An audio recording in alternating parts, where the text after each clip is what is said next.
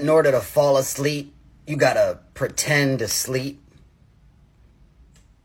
You gotta just act while you're sleeping and then wait until...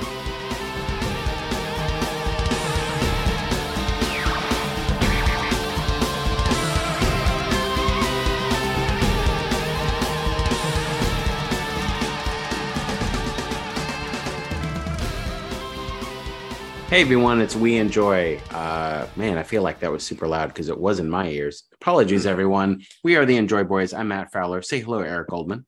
Hello. Matt just called my shirt silly just because it has the Grabber and Michael Myers and why am I forgetting? Okay, so the Butcher. You led with the most recent, but the least known. For those who haven't seen the Black Phone. The Grabber is the Grabber. That's from the Black Phone. Johnny Grabber, that's Ethan Hawke's character. Yeah, Jonathan Grabber, who the grabby grabber who grabs. We are nearing the end of our epic Michael Myers-thon here on We Enjoy. We're wrapping up pretty soon now. We've entered into the most recent trilogy. The final trilogy, it won't be. But as of right now, this is what we're dealing with leading up to Halloween ends in just a couple weeks. We are doing the third movie we have done so far called Halloween. This one is the most oddly titled, though, because unlike the other two, it is a sequel. So we had the original John Carpenter Halloween, we had the Rob Zombie Halloween, and now we have the David Gordon Green Halloween. So yeah. Yes, and obviously this is not the only movie now. Scream obviously stands out for doing this, and I think there's at least one more example of like a sequel. Well, The Thing prequel a decade ago. They're like a movie that's like in continuity with the earlier movie, but just uses the same title, which is super annoying. It's just that in this case, there was a reboot that also used the title. So yeah, unlike Scream or The Thing, it's like, yeah, you have to deal with three movies called Halloween, but whether they're in continuity with each other, it's all. So it's kind of like, well, Rob Zombie's Halloween kind of skirts the date. So when we're talking about Halloween movies in Halloween-y company, we'll say like, and we have to distinguish between these three. We'll say Halloween 1978, Halloween 2018. Or Rob Zombie's Halloween. We never really have to say like the actual date of his movie. Halloween 2007. Yeah, but like it's the Rob Zombie Halloween. Sure. I'm going to apologize at the top of the show here for a couple things. One, I burnt my lip real bad on pizza today because I went to take a bite of the pizza, Eric, and it was a normal sized bite. It wasn't like I wasn't being a pig or anything. And the cheese pulled off the pizza. You know, like sometimes the cheese just doesn't go where your teeth want it to go. I tried to cut it with my teeth. It didn't work. And it pulled it off the pizza and it flapped down onto my lip and burned my lip because it was hot pizza. It was body horror, Matt. Horror. This is also what the new Hellraiser will be about. This is your suffering will be legendary. Secondly, I am also I did yoga tonight, so I am kind of narco sleepy. So I'm going to be slurring my words more than usual, saying a lot of ums and ers, even more so than usual. And it's about 11:30 for you, so perfect. Yeah, it's also late. From not late for 21-year-old me, but late for 47-year-old me, who's usually doing some epic honk shoeing right now. So anyway, we're going to talk about Halloween in the main event today. And but before that, speaking of silly, which Eric's shirt is very silly. It's got all of his silly friends on it. It's got who else is on there, Eric? We got one of the killer clowns is on there, and we've got the Universal monsters. Well, Dracula. I see Mummy. I see the Mummy and the Wolfman because they're the three that star in this year's Universal Monsters Maze. Every year now they've been doing Universal Monster Maze with different focus of characters that's there. But before you do that transition, because I know where you're going with this, I just want to mention, because you mentioned Hellraiser, that I am 6 movies in to watching every Hellraiser movie, which I've never done. I only had seen the 4 theatrical ones. I've seen 5 and 6 now. By the way, before you dig into that, thank you for doing that on your own. For not incorporating it into now We Enjoy. To do what will be 11 Hellraiser movies with the new one next week. But I was very amused because last week I was reading the cast of the one that Henry Cavill's in because I knew Henry Cavill was in one of them. And, so that there was like Lance Henriksen and other notable people in that one. But the thing that was really funny was watching one I'd seen before, the fourth one, but I only seen it once. I didn't see it in the theater. It barely got released in theaters. And I watched it on video or DVD in like 1998 and never revisited it. But rewatching it now and seeing that not only is Adam Scott in it, but he's in it prominently, wearing a bunch of silly wigs. Did you see my tweet about that, Matt? No, I missed it. Oh, and you know me, I'm always up for an Adam Scott wig tweet. Yeah, I'll have to send it to you because he plays a 1700s or 1800s, I think 1700s, Frenchman named Jacques. Not trying to do an accent. But he's evil and summoning demons, and then he returns in 1996. It's all very funny. Well, now I need to talk to Adam Scott about Hellraiser 4 Bloodline. It doesn't make me pretty on it. And the other thing I was going to say is that, as we mentioned, Rob Zombie's Halloween, is that I watched the Munsters. Oh, you watched the Munsters? I've watched 3 Rob Zombie movies this month, Matt, and I'm not a person who wants to watch 3 Rob Zombie movies in a month. So. Not even in the month where one would typically watch Rob Zombie movies. Yes. Which would be during I've seen season.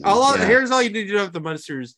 Trish had morbid curiosity about it as like a Munsters fan, and we got about 10-15 minutes in Friday night, and she's like, I think that's enough for now. And then for now became forever. Well, no, then the next night okay. on, and then it was like 5 minutes in. She's like, let's stop for now. I was like, Trish, we got to do a lift. If we're doing this, Trish, you get a little more. And then finally, I finished it on my own the third night because I was like, I'm gonna power through this. Oh my God, I know you have to eat an elephant a bite at a time, but that's ridiculous. It's like the only way out is through. Yeah, at a certain point, the only way out is through. 50 minutes, 50, which is long for a comedy in general, but for this comedy feels an hour and 50 minutes. Well, there goes my theory that he can only make an hour and 10-minute movie technically. No. Anyway, yeah. I'd love to see all right. feedback on it. Okay, let's talk about other sillies. Back to my fucking segue. Your silly shirt. You know what else is silly? Ryan Reynolds. Ryan Reynolds is a very silly individual, and when he's paired together with Hugh Jackman, they do some very silly things. They do. So yeah, sort of out of the blue, with no real warning and no like, what time of day was this? It was just in the middle of the afternoon. It was just the middle of the afternoon. Ryan Reynolds tweets out big news about Deadpool 3, that it's underway, the release date for it, and that Hugh Jackman will be in it as Wolverine. Yeah. And it was all presented in a very, very silly manner that I approve of. I laughed probably for like 23 minutes at coming at the end part that said coming Hune. Yes, you did. Which really got me. It got me right between right in my funny zone. So it's going to come out on September 6th, 2024. Mm-hmm. And man, did people just like start pre-complaining about like continuities and such when it's fucking Deadpool. Like when it's fucking it's multiverse. It's multi. By the way, all the people who are upset that like, like Logan, well, he said Logan was going to, I don't know. The people were upset about various things. One is that, well, Jackman himself said this was the last time he was playing Wolverine in Logan. Well, Logan is such a well-regarded movie.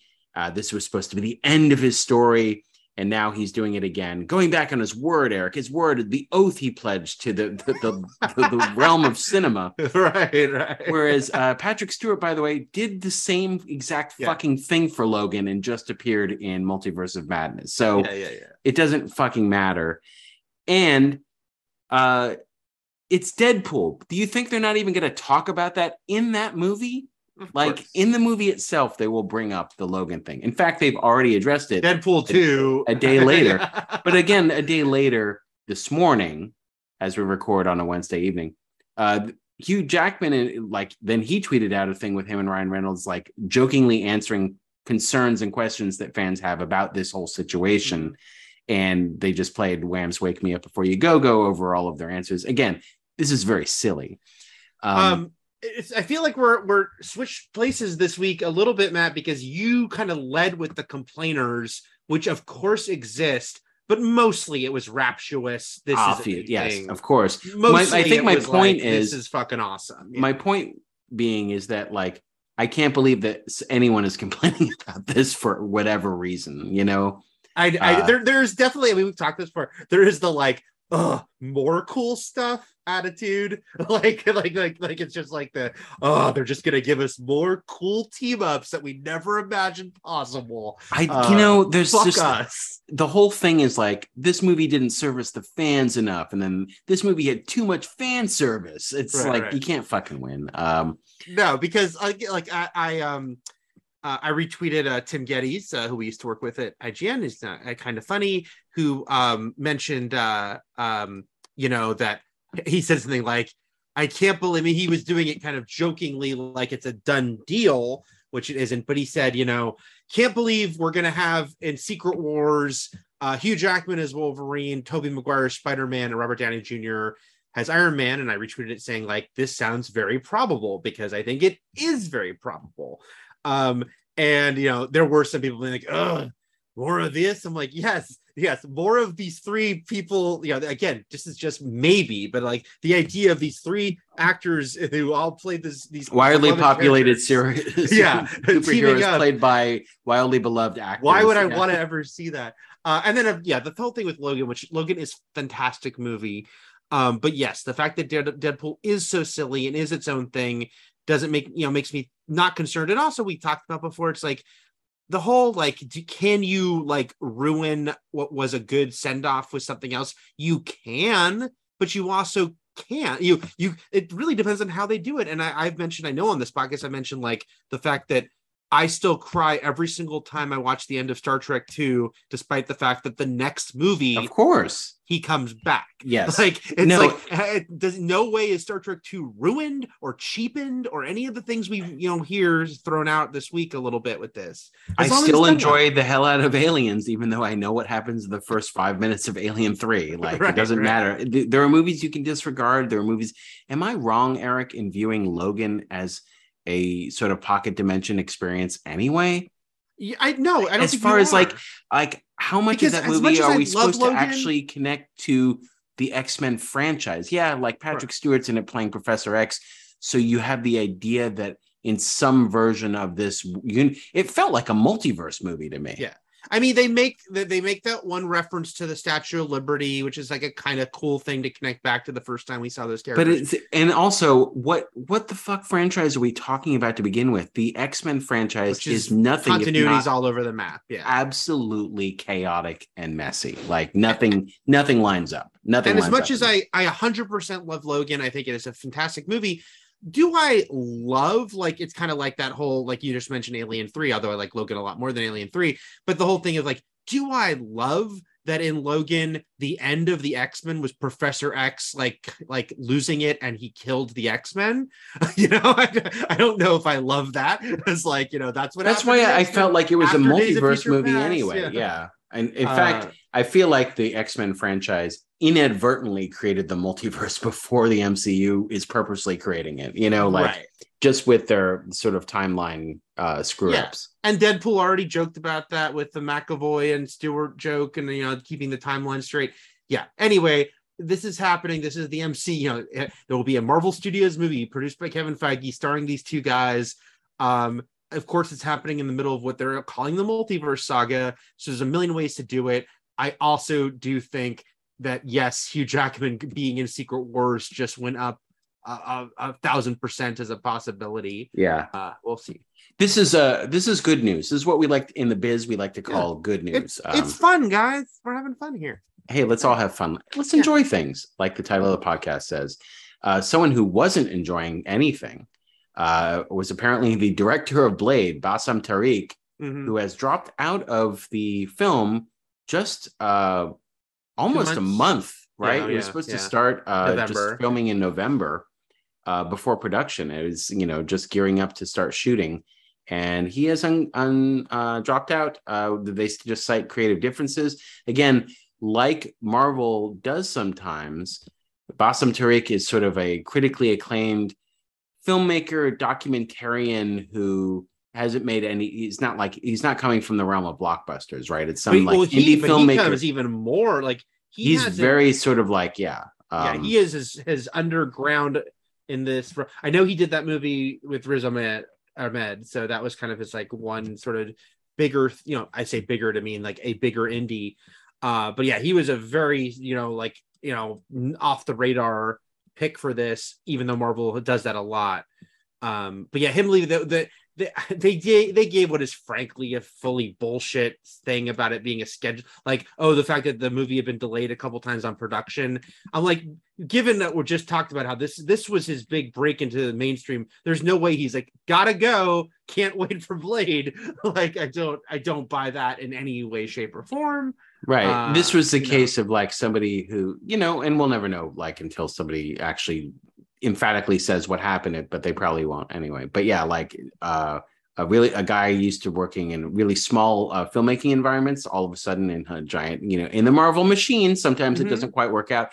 And by the way, that extends to somebody like a larger, you could say, indie filmmaker who now does like bigger productions, which is Edgar Wright, or not everyone gels with the Marvel machine, and that's fine. No, of course, because it is. I don't agree at all that it's like, oh, there's no individual nature to the Marvel movies, because I think, and we've seen this year with Raimi and Taika Waititi. Taika Waititi, some say to a fault. Like, some people have said his latest Thor movie was to him. You can have an individual stamp on these movies, but you are also working within, a larger confines, and I'm sure it won't work for everyone who can't sort of make that all work. I will say, I don't think there's any way. So there was some concern that like, oh, is this movie won't happen? It'll happen. It might get delayed, but I think, they're going to go forward with Blade, with the Well, they have it all cast up and they're ready to shoot. Do you think it'll get delayed, or do you think they pull? What's Scorsese doing? Like, is Scorsese available for this? I just think, to make November next year, they have to. It has to move quick. Ant-Man is probably the most comparable situation, because even Doctor Strange, like, Derrickson left earlier than we knew because of COVID, but he still left early where there was like more time than this. This is more of like the Ant-Man situation where, like, Ant-Man, they'd cast Evangeline Lilly, they cast 1 million people before he left. So yeah, we'll see if they can make that November date or if it ends up getting moved. It is interesting. This is all like these two stories were like 3 weeks out of D23 Expo, where both those movies were conspicuous by not being mentioned. Now with Blade, I think that they go, because I was like, why didn't they talk about Blade at all? I thought they'd announced the cast because, all these cast members, the trades have been breaking. And now I think it's probably because the director, like, his foot was out the door. So that's why they didn't talk about it, because they couldn't have him come out and talk about it. But with Deadpool, I'm guessing Jackman, the deal wasn't signed. They hadn't like 100%. Because it was like a week later, they moved Untitled Marvel from February 2024 to a few months later to September. So I think that was just not quite ready. But it's too bad they couldn't do that in person, because that would have been obviously a pretty amazing moment in person. But there you go. We'll see who directs Blade. What if it's John Carpenter and it's called John, and it's strangely the second movie called John Carpenter's Carpenter's More Vampires. Yeah.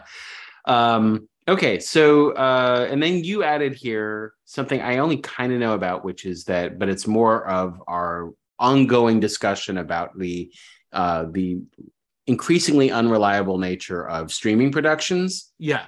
We've mostly been talking about what happened with Batgirl on HBO Max, but this is a Netflix show called Grendel, which is based on a Dark Horse comic, I believe, and. It did film an entire season, all 8 episodes, Eric. Yeah. And at first it was like, because when the first story was like, Netflix has decided not to go forward with Grendel, and then they in that story it listed so many cast members. I go, all those people were cast, and then I saw someone say, wow, they'd already filmed a bunch of this. I go, oh shit, and then it turns out they filmed all of it. Like, they filmed an entire season. And one of the actors did like a big post about how disappointing this is. But wasn't it Andy Milonakis? Oh, and no, not Milonakis. That's the MTV guy. He is not Andy Milonakis. I misread it again. Very narco sleepy here. Okay, I'm going to pretend it's Andy Milonakis, and he's the star of Dark Horse Comics Grendel, which is about a vigilante. That's all I know.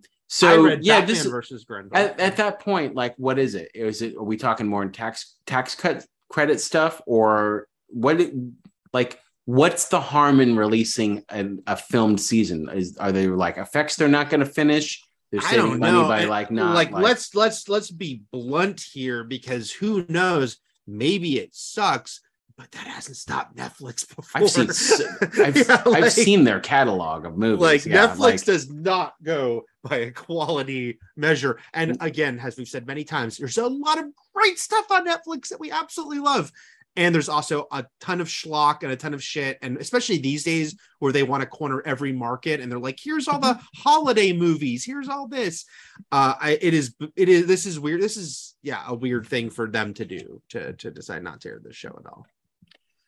all right. And they're they said, because they don't own it, unlike Batgirl, they're not putting it in a vault and saying you'll never, ever, ever see it. The producers are allowed to shop it. I feel like someone will buy. Yeah. Again, I don't know how much money needs to be put into finish effects and stuff like that, but I would feel like someone have to create the Grendel out of nothing, out of CGI. The Grendel. The Andy I mistook for Andy Milonakis is Andy Mientis, I believe. That's the way I'm pronouncing his name anyhow. And he's been in a few things. He was on The Flash as Pied Piper for 5 episodes. Yes. Yeah, so he's been in things here and there. But yeah, so he's the one who spoke out and said that, hey, you know what? This sucks.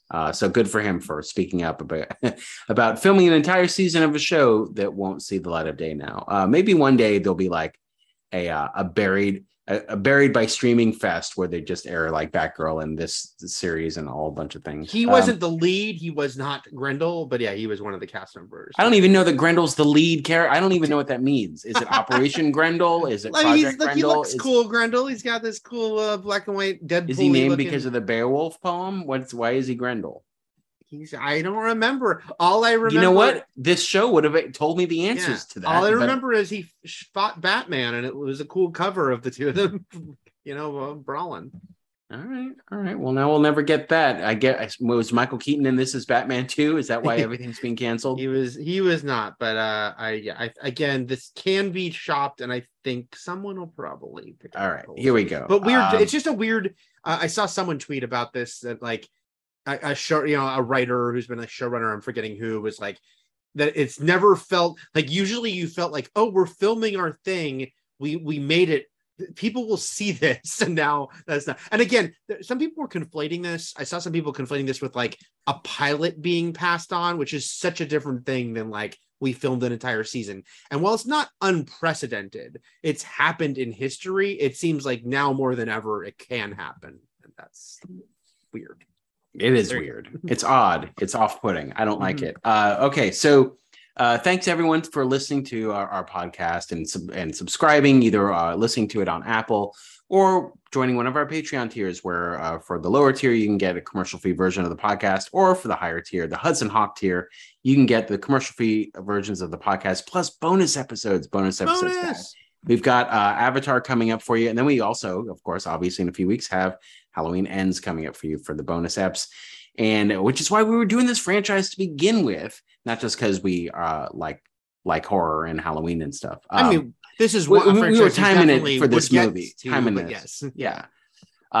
It just so happens that it's one that's still actually happening, like Chucky, where there's new product being made. So and then you can write into us at weenjoypodcast@gmail.com, or write to us over on Patreon, which a lot of people do, or you can find us on Twitter at the Matt Fowler and the Eric Goldman, or the podcast at We Enjoy Podcast on the Twitter machine. And this email, actually, through the Gmail, comes to us from Curtis. Curtis, your email is very long, so I'm not going to read it all out loud because I'm very sleepy, but he basically revisited Halloween 2. Now I'm talking about the second Halloween 2, Rob Zombie's Halloween 2. Okay. And basically he was just watching the Rob Zombie films, and he remembered it very differently than it actually was. He thought there was way more ghost horses than there were. Like, he remembered there being a lot more dead moms and ghost horses than there's a healthy amount, though. He wonders if Rob Zombie had a sort of an obsession with horses at the time, because there was an album called Educated Horses, And the video for Foxy Foxy, one of the songs off the album, had a lot of horses in it. So he was this was Rob Zombie's horse phase. There's horse girls and there's horse zombies. And there's Rob Zombie's horse phase. Yeah. And then he also liked the theatrical ending that he watched on Peacock like I did. He preferred it to the alternate ending that he went and searched on the internet and watched. He liked it much While better. I prefer the director's cut ending, I also just don't think this is a good movie, so I'm not going to fight about it. No, you have to pick one, Eric. You have to pick one. And you have to be very all in, and you want to fight, and you want to. I still have not Googled that. I still have not actively looked up the alternate ending. You've described it to me. Mm-hmm. I think I saw a screenshot, in Google Images of Michael's face, basically Tyler Mane's face. Yeah. Because during a random Michael Myers search. But yeah, that's all. And he's lit by the helicopter, so it looks like he's in a rock video. Like he's like it's like a Soundgarden video, and he's like, "Are you ready to rock?"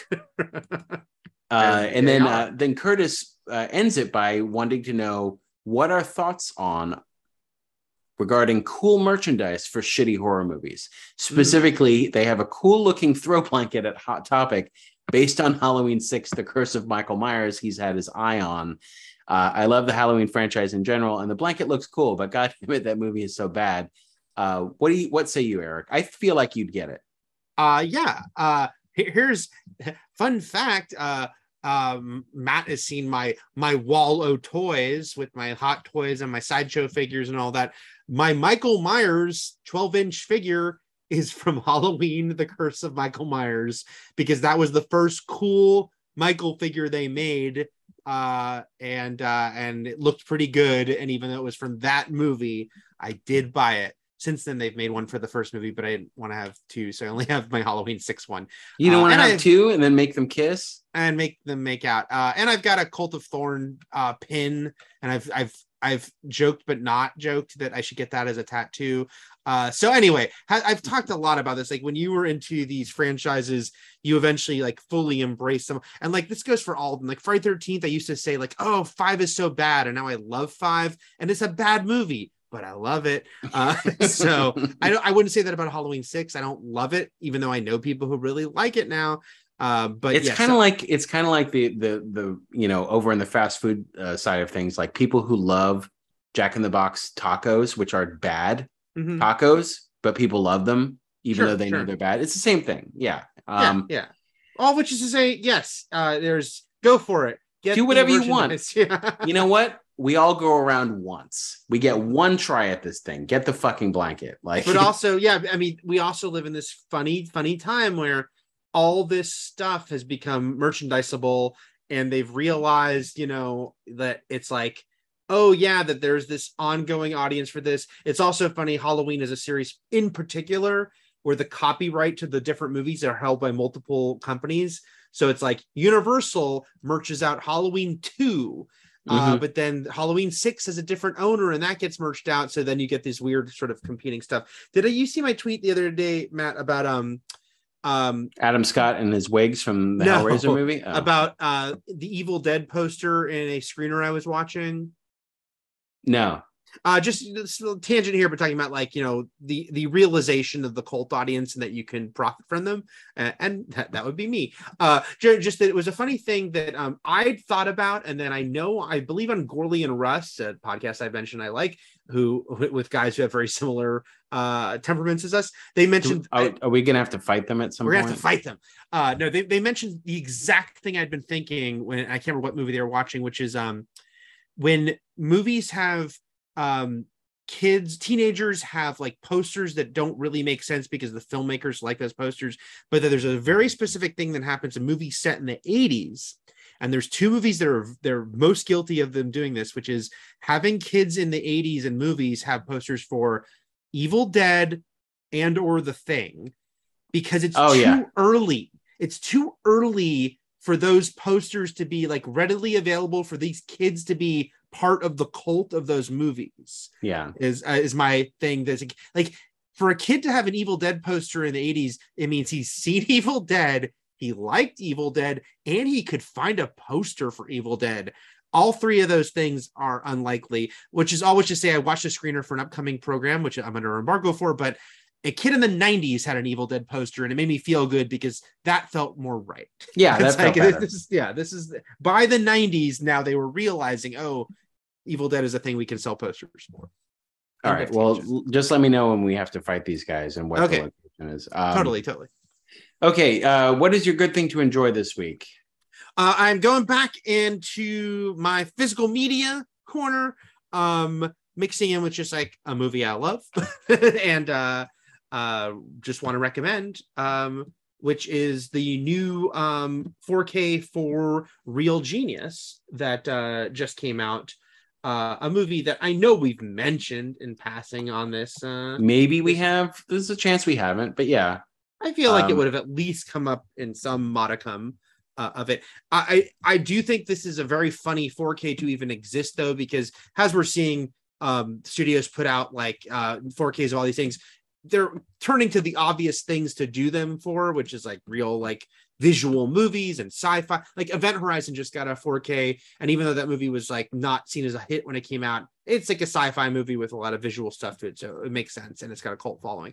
Real Genius is a seen as like a teen comedy from the 80s, even though there's a little bit other thing happening in it.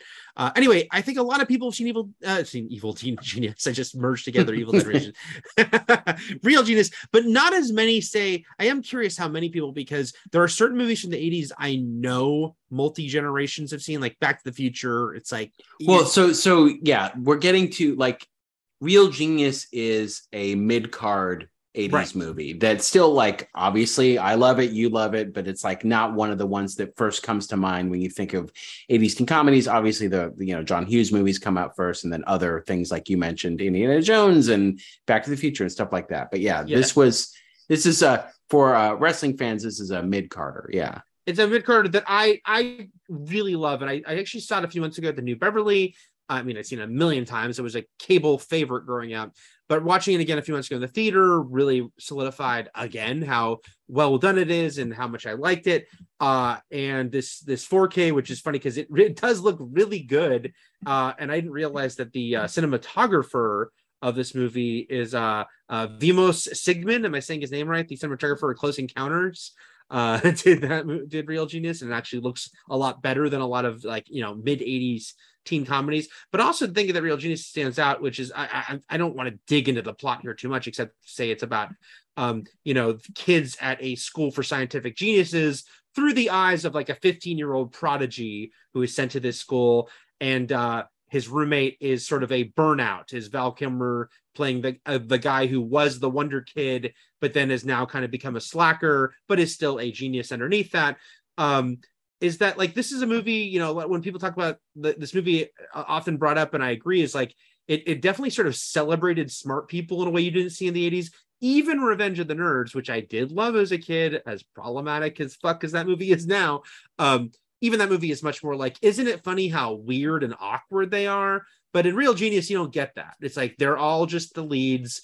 When I say they, I mean like really smart characters and quote unquote like geeky characters, but it's not done through like, aren't they so weird and strange? Yeah, they don't. There's no element of the movie where they have to like fight jocks or like are actually looked down upon by other students because this is their realm. So yeah, right. There's rivalries, but it's just between geniuses. I really like the characters. I loved Jordan, which is the main character's crush, is sort of like flirtatious. Everyone loved Jordan. Yeah, everyone loved Jordan, who is a fascinating character to watch now because she 100% reads as a character on the spectrum in a 2022 point of view. I don't think we could articulate that in the mid 80s, but now seems like a very positive. It wasn't until Rain Man that large audiences knew what autism was. So right. But now she seems like this really cool progressive portrayal of that because she's just like part of the gang. And obviously Rain Man was a very hyper specific savant take on autism. But I wanted to actually mention, because we both love Real Genius. Directed by a female director who actually had quite a career in the 80s that not a lot of people talk about, which is Martha Coolidge, who did Valley Girl and Rambling Rose and a lot of movies into the 90s even. And then also, a lot of people know William Zabka as the 80s, quintessential 80s bully, right? Yes. He did 3 movies, obviously Karate Kid being the most famous, but then he was the bully in Back to School and Just One of the Guys. Within like a 2 or 3 year period. Yeah, he was the go-to bully in these big movies. William Atherton was the quintessential authority figure asshole because of Die Hard, Ghostbusters, and this movie, and this the middle of the trilogy. Yes. Yeah, and Real Genius. So he is an all-time great movie asshole. He is great in this. Has the authority figure at this school for geniuses, and I don't want to dwell too much into say. I think this movie still holds up really well. The 4K looks great. It is also funny, Matt, because one of the extra features is the TV cut of the movie, complete with like full frame and covered over censor, when they would put silly words over the curses. And it's really amazing to think that's how we watched a lot of movies.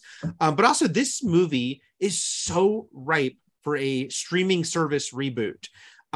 Because if you've never seen Real Genius, there is an interesting conceit to what is happening, what they're actually building at this school and why they're building it and who is kind of manipulating them, that feels very like, oh, I could see the 8-episode streaming service version of this. This is a conspiracy thing that can go beyond the regular teenage or college age story. And I also want to throw in about Real Genius too, is one of the things, and I don't know if we talked about it, but like Val Kilmer, when he started his movie career, did like comedies until Top Gun, and then he just did dramas forever. And I feel like I didn't see him in a comedy again until Kiss Kiss Bang Bang.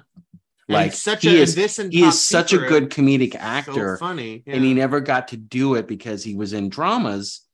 And so I'm talking about this movie and Top Secret.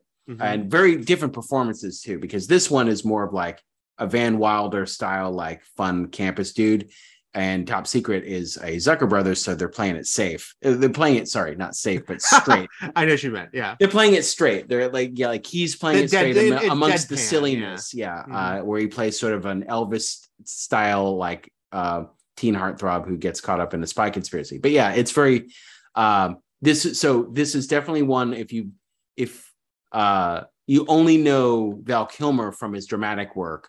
I guess Tombstone was a little both, right? It was a little bit, it rode the line, but it is funny that this movie, Real Genius, was a year before Top Gun, so it really shows like this sort of insta shift your career can have. Because if he hadn't done Top Gun, it's like, you could envision him doing a bunch more wacky. He would have just done a lot of zany comedies, of course. Real Genius. Good stuff. Good stuff. All right, my pick this week is a series that is still happening. It just debuted last week with 3 episodes on Hulu, and I think it releases every Tuesday, so it should be 4 by now. I've only seen the first 3, and so I haven't caught the 4th yet. All in all, this could end in fire. This could be shit, but so far it's very funny. It's called Reboot, and it is exactly what you think it is. It is some people will think it's a remake of the 90s animated series. Oh, really? What was that about? I never seen it. I just know Donald Glover really loved it because he told me once on the set of Community how much he loved it. All right. Well, this is better than that. I don't know. It was a very early CG cartoon. Like if you look it up, they look scary because it's like that mid-90s cartoon with CG characters. This show was created by Stephen Levitan, who most recently did a lot of sitcom work for decades until landing a huge,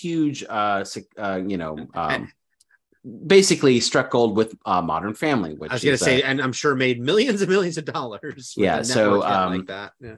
And has an all-star cast, and it is about a streaming service, this time Hulu playing itself, Hulu playing itself on Hulu, sort of parodying itself as a streaming service that is trying to get more into the reboot game in the vein of like Fresh Prince of Bel-Air on Peacock and Saved by the Bell on Peacock, or Fuller House or something, or reviving old beloved sitcoms for their service. And this is a early 2000s sitcom called Step Right Up. So it's a fictional sitcom that they are rebooting for Hulu. And the original cast comes back, played by Keegan-Michael Key and Johnny Knoxville and the great Judy Greer.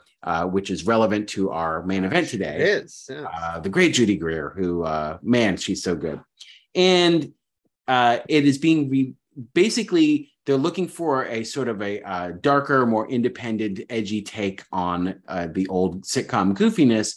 So Rachel Bloom of My Crazy Ex-Girlfriend comes in as sort of a indie film screenwriter who convinces them to go in a darker direction, but then who comes on board, the original creator, played by Paul Reiser, who just wants it to be silly sitcom stuff, traditional, you set up punchline sitcom stuff, and they clash over that.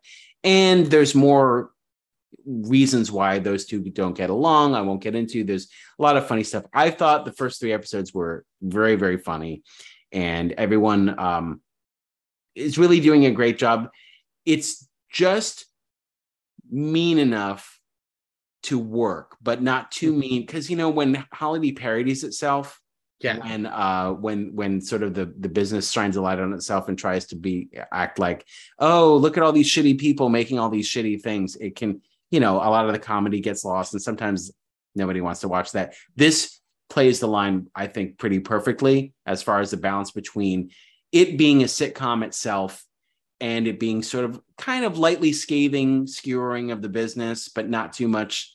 I think it works really well. I thought it was very funny. I want to check it out because I like all those people, and hoping to. I did sit in on the virtual TCA panel for this, and they talked to Paul Reiser was talking about that he did the Mad About You reboot, so he's actually lived this. Yeah, he's done the reboot that's being sort of mocked on Reboot, right? That type of thing where you get brought back. Notably, of course, as we've mentioned sometimes when we're recommending where to watch these things, is that Hulu doesn't exist outside the US and 1 or 2 other countries. And so almost anything Hulu, I'm assuming this show included, is on Disney Plus overseas, because that's just where it is. So for them, is it like Taco Bell and Pizza Hut and Demolition Man? Do they say Disney Plus? Or do like the sitcom Step Right Up, which doesn't exist? Do people just think Hulu is also that's a silly streaming name service? They came up for. Oh, who would name a streaming service Hulu? What a world we live in. Okay, so we don't have to go into any details about this, but I went mad this morning, Matt, because I read back to back that Stars Play streaming service overseas, because Stars has a streaming service overseas. I think they have it here too. Oh, it's going to be Lionsgate Plus. Lionsgate Plus, and that then there's another streaming service that's already here. Oh, Epix.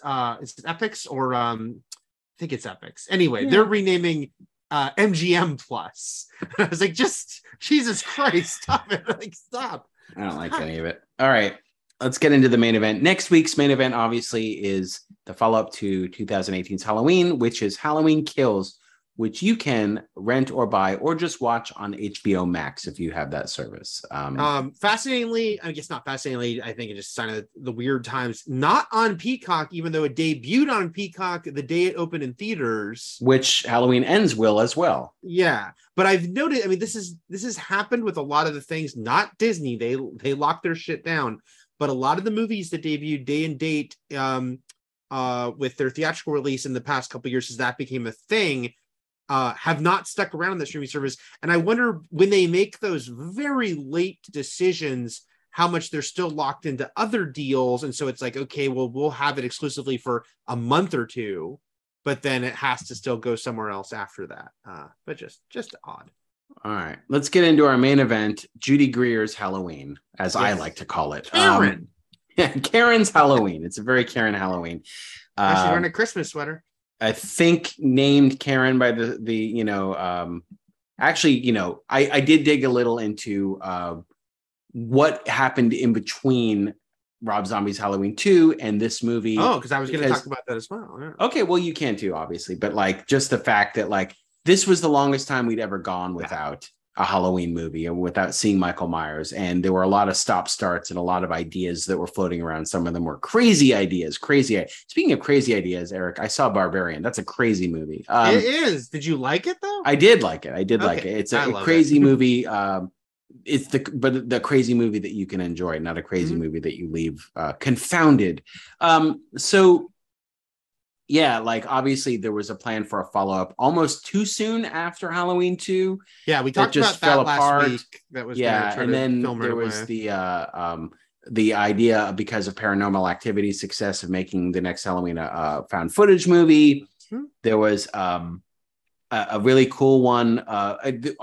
Tom Adkins' name was brought up as being a psychiatrist in Laurie's sanitarium. Tom Atkins was going to be in the Todd Farmer, that the one we that sequel, because again they were using a lot of people they'd already worked with, and he was in My Bloody Valentine 3D, and he'd done but obviously also we talked about him in Halloween 3, and they were gonna have a moment where the Silver Shamrock commercial is playing, and he's like, "Well, someone turn that thing off." I can't stand it. He's like, "This again? What?" Right. No. And then so basically, it all sort of wrapped around back to John Carpenter deciding he wanted to once again produce a Halloween movie and do it right. Like, why not re-embrace what I ditched back with Halloween, basically since Halloween 3. Well, can I fill in a couple other gaps there? Yeah, go for it. Just to say that, I very quickly run through these again. Read Taking Shape to everyone, well, both of them, because they're very interesting. But after they ditched the idea of any sequels to the Rob Zombie one, bunch of other things, they flirted with having Platinum Dunes produce with Dimension. Platinum Dunes, of course, being kind of king of the remakes with Chainsaw Massacre, Friday 13th, Elm Street, and Amityville Horror at this period. That didn't happen. There was a lot of like, let's completely reboot again, but just be almost like, it's like Batman, like, the story, now we're going to go in a different direction with it. Like there was one that was like, what if Michael Myers was kidnapped as a little kid along with his friend, and now something happens with a killer in a mask coming back years later. The one I want to just mention briefly though, because it was crazy, but also ahead of its time, was a pitch for a trilogy, a reboot trilogy that would have been definitely leaning into supernatural, because it would have been a whole thing about like sort of like the writer of the book just says it almost sounds like the Upside Down, although this is before Stranger Things, and kind of how it's described, like kind of this like dark world that well, I say Michael, but there was no Michael. There was only going to be the Shape, like a killer in a mask. There was no Michael Myers, even though other characters, there's Loomis and Laurie Strode, but it's completely like a total reinterpretation of it all. And that one, in the third and final movie, was going to have a sequence where Loomis, who is our kind of hero through the whole thing, was going to see through into this veil, to this other realm, into this dark thing, and that the Shape being this kind of avatar of darkness, and he was going to see scenes from Halloween 1978, Halloween 4, Rob Zombie's Halloween, and it was going to be the multiverse of Michael.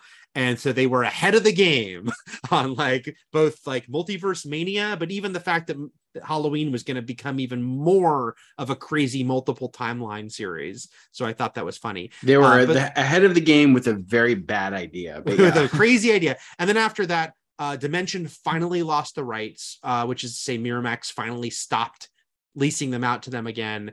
And then someone, I don't know if you've ever met, Matt, but I know pretty well, Ryan Turek, who used to be I know of him. I don't know. Okay. Him. Yeah. Ryan used to be an entertainment journalist like Matt and I, except he was exclusively on the horror beat.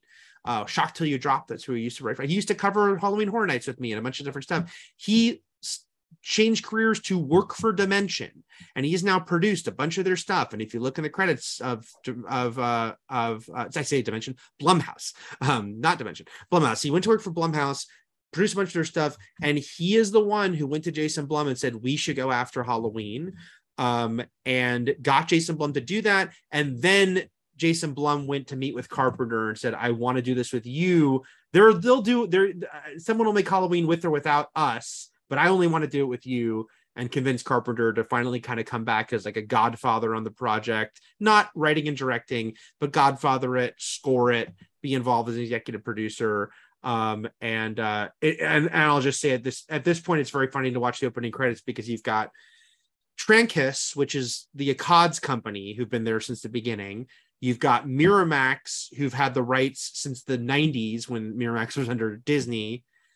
You've got Blumhouse, who've come in to produce these new movies, and you have Universal who's actually distributing the thing.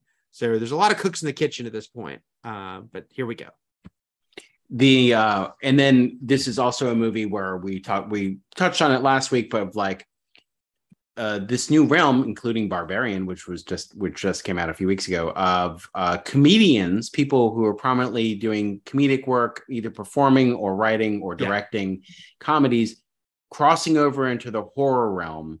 And the most successful of them are David Gordon Green with this Halloween movie, and then Jordan Peele, with Nope, with a and whole then, career reinvention. Yeah. And then so this is it's a fascinating thing, and I love to see it. Like, as far as like it's the new version of comedic actors winning Oscars for drama, right? Like, where it's like they always say drama's easy, dying's easy, comedy's hard, right? Is the phrase, which is to say, like, yeah, Robin Williams is a clown, but then he could act the shit out of a dramatic scene and win an Oscar for Good Will Hunting. And that's happened a couple times. And or Tom Hanks is a huge part of that too, as far as winning an Oscar for Philadelphia after starring in nothing but comedies throughout the 80s, really. Right. But getting his first Oscar nomination for Big, which was a comedy, but let him kind of show a more like sensitive side than he'd done in his other stuff. So now the cool new thing is for people who make us laugh, now make us jump and scream. And it's kind of their thing. But with notably, their movies are more interesting and the dialogue is a little more cracking, and there's elements of it that show you that there's a cleverness in them that doesn't exist. It wouldn't have existed if it didn't come from somebody from a comedic realm. Then it fell on, so Danny McBride, who's the front-facing performer of this group, who's not in any of these movies so far, is just writing it, because he is a writer and creator as well, most notably with the things he's in, like Eastbound and Down and Righteous Gemstones, stuff like that. And David Gordon Green, who is a director who is sort of helming this with now Carpenter in the background, sort of overseeing everything. But yeah, David Gordon Green also comes from Eastbound and Down, and then Red Oaks and Vice Principals, which also starred Danny McBride. And what movies has he done? Oh, Pineapple Express was the big one. Which Danny McBride is in. And then two other things of note we should mention here going into this movie is that one is that once again, this movie coming out, as we mentioned with other Halloween movies, but this movie coming out at a time where slasher movies are kind of dormant again, and certainly any of the big name ones have. Friday 13th and Nightmare on Elm Street had one and done reboots. Friday 13th has been notoriously had legal issues the past few years with like lawsuits. Chucky at this point was like straight to video. At least they were making them. The TV show hadn't begun yet. We hadn't gotten the Candyman reboot. Chainsaw Massacre had been kind of in a weird place. So it was like Halloween was coming out at a time when we weren't getting like the big name, and Scream hadn't come back. And so that's the thing, is that Scream just came back. So yeah, it would be 4 years after this movie that Scream returns. But Scream actually makes a comment, like the fact that like one of the main characters in that movie like really likes the Babadook, kind of is a comment on like where like the A24 horror that sort of took over the last decade, but with Scream, stuff of like course, also Hereditary and The Witch and stuff like that. Scream happening, of course, coming back, is influenced by Halloween's huge success. This movie's huge success. It's always confusing with the damn title. And then also, of course, the decision to not just reboot the timeline again. This is a curious decision. What they have chosen to do, and it went through a lot of different ideas. We won't go through all of them, but they decided ultimately that they were going to make a sequel just to the first movie, as if everything that came after the first movie did not exist. And the idea that this guy stalking Laurie for no reason. Again, if you watch the first Halloween movie, it seems like it's just happenstance. She's the first person who catches his eye because she walks up on the porch. It could have been anyone else who walked up on the porch. It could have been Lonnie. It could have been somebody just fucking around with the Myers house, but was way scarier than finding out that that's actually his sister and he's going after her because they're family, because that humanizes him. That made him more like, oh, this is a person with actually, siblings. So this was taking it back to the eeriness of not knowing why he's actually targeting people at all. And they even though they make a joke about it in the movie, they ditch the lore about Laurie Strode being being adopted by the Strodes and actually being Michael Myers' sister. And so, I mean, think about how, I mean, every Halloween movie had been so built on the bones of Halloween 2 and that reveal. Whether Jamie Lee Curtis was in it or not, whether it was the Cult of Thorn trilogy, whether it was because Jamie Lloyd was still her family, and and I also read that there was an element where it was considered that actually Laurie's daughter in this movie would be Jamie. Like grown up, the role that Judy Greer plays as Karen would have been a sort of the Jamie role of her being raised like John Connor was, like, you know, in a survivalist element, and then they just decided to do a different character. But it's such an interesting thing, like you said, like that everything is built on that one actual plot thread from Halloween 2 that Laurie Strode doesn't even learn by the end of the movie. So yeah. And by the way, as an aside, I've tweeted before how much I want Danielle Harris, Josh Hartnett, and Judy Greer to team up in a Children of Laurie Strode multiverse movie. But also, there's just the fact that this movie is coming out for the 40th anniversary of the original. And we'll talk about how much this is similar to, and is not similar and not similar. There's definitely ways it is to H2O. And so it's like, once again, it's like, hey, we have a big anniversary. Let's get Jamie Lee Curtis back. She is so much like a face of this franchise, along with Michael Myers. It's like, and there's no other horror franchise that has that caliber of quote unquote final girl leading lady. It's amazing, that she's been involved in this long. So they bring her back, but of course they goddamn Halloween Resurrection had killed her, even if they wanted to return that to that timeline. You would get another reboot, but then one that is finally, just like freed of the shackles of the sibling thing, which had just been the complete basis for everything that happened. It's interesting to note that so Halloween H2O, obviously Jamie Lee Curtis returned for that. This movie deals with Laurie's trauma, just like H2O did, but they're in very different ways. Like H2O, she changed her identity, got a very high profile job, which was very strange for somebody who's going by a different name. And but is obviously sees Michael in reflections, has a drinking problem, has a strained relationship with her son. There's elements there of like her not being able to let go of the past and being traumatized by. And remember, this Laurie just went through two movies of hell. One night, 2 movies, multiple body counts, stalked by Michael in 2 different locations. So this is a much coming for her. Yeah, he kept coming for her, but she also knows it's her brother and all that stuff. So it's an interesting thing to see. Both movies, though, also really do hinge on like a physical altercation showdown, as Halloween Ends does too, by the way, from the teasers that we've seen. Of these two just fucking fighting each other to the death. So it happened in H2O, it's happening again, but this time it's a much different Laurie. It's also funny that I mentioned in the movie that they sort of call out like, wasn't he your sister? And it's like, that's just some bullshit people made up. There's also a call out by, I can't remember which character, Dave, who talks about like he basically brings up the low body count of the first movie, right? Compared to all the movies that followed it. Because without Halloween 2, without the fact that this guy went to a hospital after and killed most of the staff, and it's just he the killed 3 teenagers, 2 he killed 3 teenagers, and the mechanic along the, because they say his body count is 5 in total. Judith, right? But who's to say anyone ever finds that mechanic? Well, no, he is accounted for because they say he has that. They say he killed 5 people, and then mechanic will be part of that 5. So it's basically like it's not just in the slasher era of the early 80s, but even in movies nowadays, it's like, you've killed 3 or 4 people in a movie, that's not a big deal. And so it's like, what's the big deal? Like, why is she so traumatized, or what's happening? Like, it wasn't like a huge thing. But anyway, we're really invested in a very different take on Laurie's now, 40 years later, what she's been like By the way, she's gone through 2 husbands, much like Rob Zombie's Dr. Loomis. Yeah, but the big flip here from H2O, because yes, well, Rob Zombie's, I guess he went through 2 wives, but maybe what if it was 2 husbands? Who knows?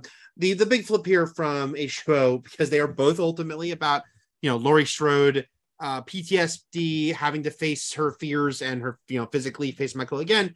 But the Laurie Strode of H2O having built the life, being like literally a functional alcoholic, versus this Laurie who is complete mess. Her kid was taken away from her, breaks down in public in a restaurant, but it's just interesting, not able to function. But think of this too: the H2O Laurie Strode, nobody found Michael's body. Mm-hmm. Right. So there's this like horrible element just looming around her. Like, is he alive? Will he ever come for me again? What's happening? Whereas this Laurie Strode is, you could argue, way more damaged than H2O's Laurie Strode, because she's not able to even function with her family and society. This guy's locked up. There's really no reason she should think that he is going to come. Yet she has set up her whole house as a trap for him. Like it's a whole deal where should the day come that he ever gets out, she's prepared. And so, this Laurie Strode is more traumatized by fewer bodies, basically by the first movie and dealing with him in the closet and the terrorists and all that stuff. So, but it still works. So I just want to say, blanket statement here. This movie is really good. I like it so agree. much.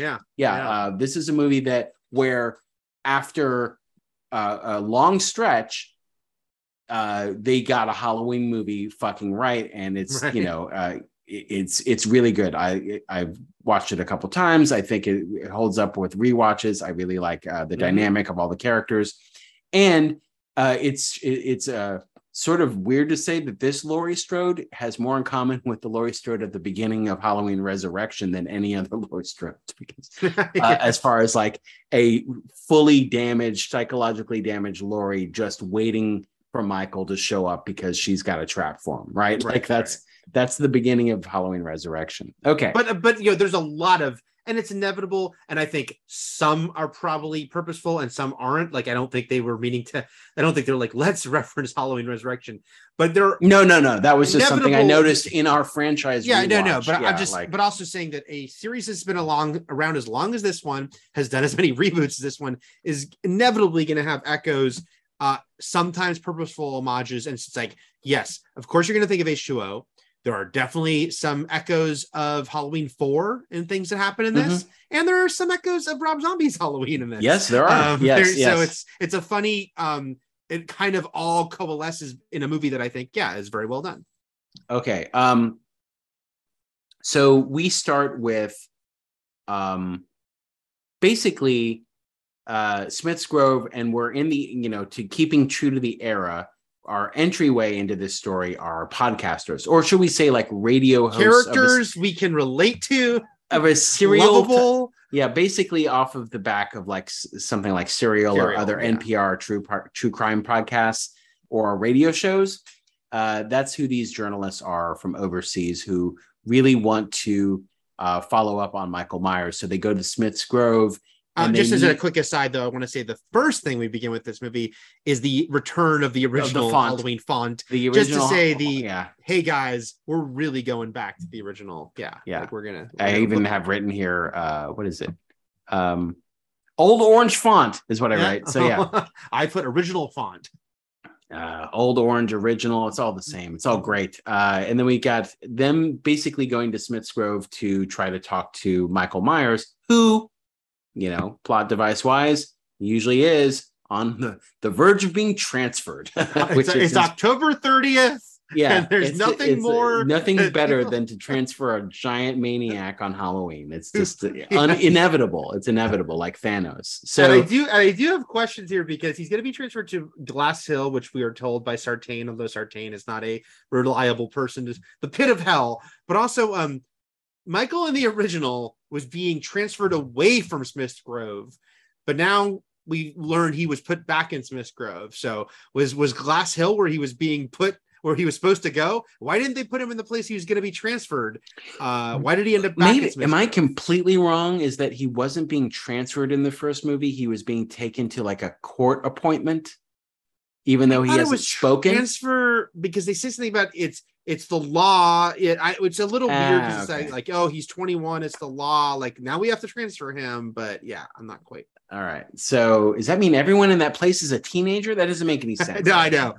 It's a little. Okay. It's always been a little unclear. Okay, all I know is they like to transfer him on October. So Dr. Sartain is the new guy. He says he studied under Loomis, basically since he's been Michael's main psychiatrist and keeper for, I would assume, decades at this point. He requested to be Michael's doctor. He lobbied state of Illinois. Also, I did clock that the first time we see Sartain, this time I clocked that there's a close-up of his pen and a strange bone clip, like it's weird looking bone clip.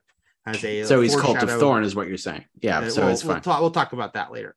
So yeah, he's Samuel Loomis's former student, and he basically gives the rundown about Michael Myers. He still hasn't spoken in 40 years now that he's been cooped up.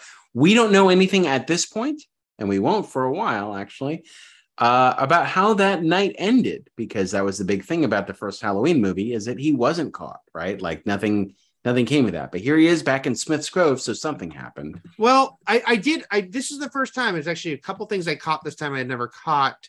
There is a direct line in this movie, Matt, that I hadn't caught before, that Hawkins stopped Loomis from killing Michael. That not only no. I'm saying we again, we don't know how Michael got caught. We know that line. Yeah, we don't know how that night ended, though. Right. We don't know how he got back into locked up again. Mm-hmm. Like, how did they stop? Go to the hospital? How did they stop him? Yeah. How did it happen? Yeah. This is this unstoppable killing machine. How did it? No one blew up a room, right? Like, right. So what happened? That's still it'll be sort of just a sort of background radiation mystery for us.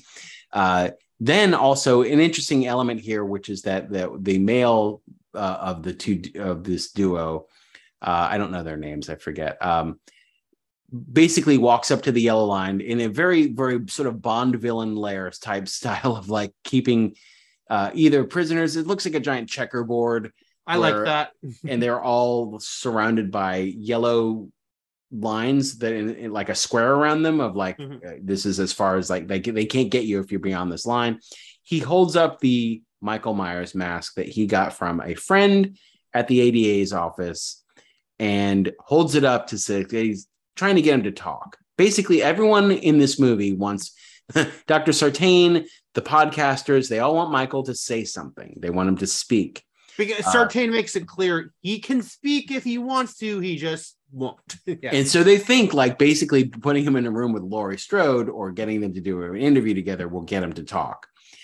But yeah, so he's like, does this mask mean anything to you? And Michael either the whole commotion sets the other inmates off, or Michael sends out some supernatural like power that like stokes the sort of like the patients around him into sort of a frenzy. Because the guy takes the mask out, Michael won't react, but everyone else does, as if they're his tendrils. So it's a creepy, effective moment, though I do question how much allegiance Michael would have to that mask.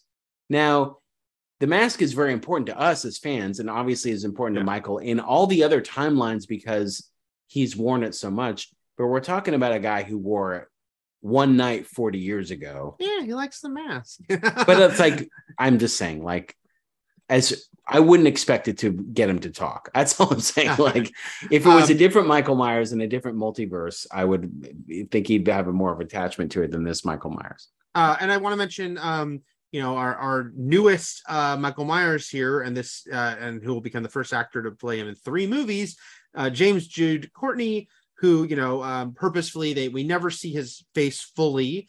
We see it kind of shadowy, the side of it, mirrors distorted. But I like that he's a stunt man, and he's like age appropriate, like he's 65 right now, so he's like the right age to be playing Michael Myers, but seems like a tough, formidable guy. And also we get glimpses. We see he has the scar in his neck and his eye is fucked up from what Laurie did to him in the first, like the hanger and getting stabbed. Like, that he has some permanent injuries from that. And then original shape Nick Castle will do a few little fun bits and bobs for the movie, as far as like seeing his face in the window and doing some of the original breathing sounds and stuff. He plays. They always make sure he plays Michael in one scene in each of these movies. Yeah. Okay, so something to mention now, but sort of table. This movie is based off of just the first movie. It's a sequel to the first movie, in which we're not led to believe there's anything supernatural going on with Michael, except that he nicely pairs up with like a boogeyman story that's being told between babysitter and babysitty, right? Mm-hmm. It's not like he is the embodiment of evil, even though that's what like Loomis, that's his sort of the line he toes. That's sort of the Loomis speak of it all. He doesn't come off as, he's tough. He's slasher movie unkillable, but there's nothing immortal about Michael Myers in the original Halloween necessarily. Mm-hmm. Like, he got up after being shot, but that doesn't mean that he's not injured and can't be killed if shot enough. Like, there's nothing to suggest that. So going into this movie, this is the same Michael Myers from that movie, The Shape. Yeah. And we're going to see what this movie's take is on all of that, because we have seen it go all different directions, from Rob Zombie insisting that he's just a fucked up kid who kills people because of his upbringing, and then to change his mind in the next movie almost and introduce supernatural sort of telepathic elements in a weird way, to full supernatural shit happening throughout the first timeline of the movie. Yeah. To him actually being maybe mortal, and us thinking his head got cut off, but it was really a switchback, Eric, a switchback, a paramedic switchback. What will this movie's Michael Myers be? How indestructible will he be? What can he endure and still keep going? Will it pass a weird breaking point where they will have to make it supernatural, or else it doesn't make sense? So we'll discuss this as these movies go on. Okay. So, so nothing from Michael. He totally ices them out. He's like, fuck you. I hate NPR. And he's not saying anything. And then basically he's screaming, say something, and it cuts to the title. So we get the original music. We get the cool visual of the crushed, decaying pumpkin coming back to life as we get in closer and closer. Recreating the original looking pumpkin. And we even get, like we were talking about, the font and everything. Like everything is the original style, down to like starring Jamie Lee Curtis as Laurie, like the way that movie did, like, put the character names and stuff, which is not obviously something you always see in films. And we've got the two journalists going to a gated compound that has like the gate, the security cameras, the intercoms, the full schmagegi, and basically offering Laurie Strode $3,000 for an interview, or for a moment of her time. And so basically now we meet Laurie out of the gate. We don't know anything else about her life, except that she lives sort of a reclusive life far away, and hyper security with, multiple door locks and a bar that she puts in front of things. Again, he is locked up. So this is just sort of like speaks to how shattered she is. And even this many decades later, and hasn't sought the treatment and the help that she needed. Buried herself into something completely different. Yeah, she is kind of this like doomsday prepper Laurie, living in this like sort of cabin, and as we'll see, just like training weapons, just only fixated, even though the Laurie in H2O is like, I knew he'd come back one day. Like, this Laurie certainly wasn't going to be running a boarding school, because this Laurie, entire life, was, couldn't hold down a relationship, couldn't keep her daughter, who got taken away by child services when she was 12, could not function in society in a productive, meaningful way, like just completely much less become the headmistress of a esteemed private school in Northern California. Right. So to the point where pretty soon from now at this moment, like she's the one that her granddaughter sees outside the school window. Like in place of Michael is now lots of fun the fucked up like other that. half of this coin, right? And Allison says her by the way, it drives me absolutely fucking crazy that she calls her grandmother. I do not understand that. Just the full grandmother. Yeah. But Allison has the line to her friend saying like, it's pretty much all she talks about. It defines her life. This fucked her up. To for pay life. people who make one thing their whole personality. We get it. This we guy get killed it. Your friends. You like to kill horror. You. You're spooky. Okay. So and then basically through this little brief exchange before she kicks them out the door, we learn that she lost custody of her daughter, which then leads us into the Nelson household. Nelson, right? Like to the great, wonderful, evanescent, luminous Judy Greer and the luminousness Judy Greer and the wonderful Toby Huss, who has been in a ton of things and is delightful in a what's a Joe Carnahan directed movie that came out a few years ago called Cop Shop. I think just last year, actually. Very funny as a hitman in Cop Shop. I'll always love him for Adventures of Pete and Pete, where he played Artie, the strongest man in the world. But he's great, very funny. And although it's just funny, I was thinking about the timeline of just this reality, and that I guess we have to think that both Laurie and Karen had to have had their respective daughters very young, because it's been 40 years. But there's been like 2 generations of girls. Laurie was 17. Now she's had a daughter who's a grown woman who has a 17-year-old daughter. But also, we have to kind of think about like, oh, well, her husband is older than her because her husband went to school with Lonnie, who was like, a kid that would have been the age of the kids that Laurie was babysitting. It's just like none of it's impossible, by the way. It's not like none of this couldn't happen. It's just like trying to think about how this would all work ages. He's like 7 or 8 years older than Karen. It's not the biggest age gap in the world, but it's noticeable. So it'd have to be more than that though, just for her to be born. And I guess I was basing it on the actor's real age. Because I was thinking Judy Greer has to be playing a few years younger for this to make sense. Okay. But also Laurie would have had, again, and I think it works fine to say Laurie had Karen when she was like 19 or something. Because the sublime, superb Judy Greer is our age. So yes. Okay.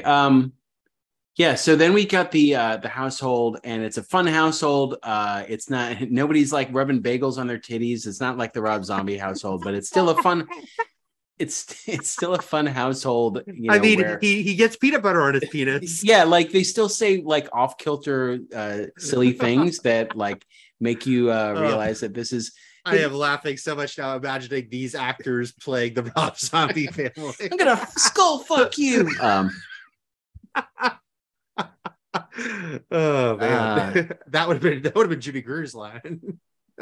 So yeah, well, I hope the dream, right? The dream. So Toby Huss is wonderful as Ray, and he's setting up some mouse traps. You know what, Eric? To the mice, he's Michael Myers. You know what I mean? Like he's out to kill them and their whole family.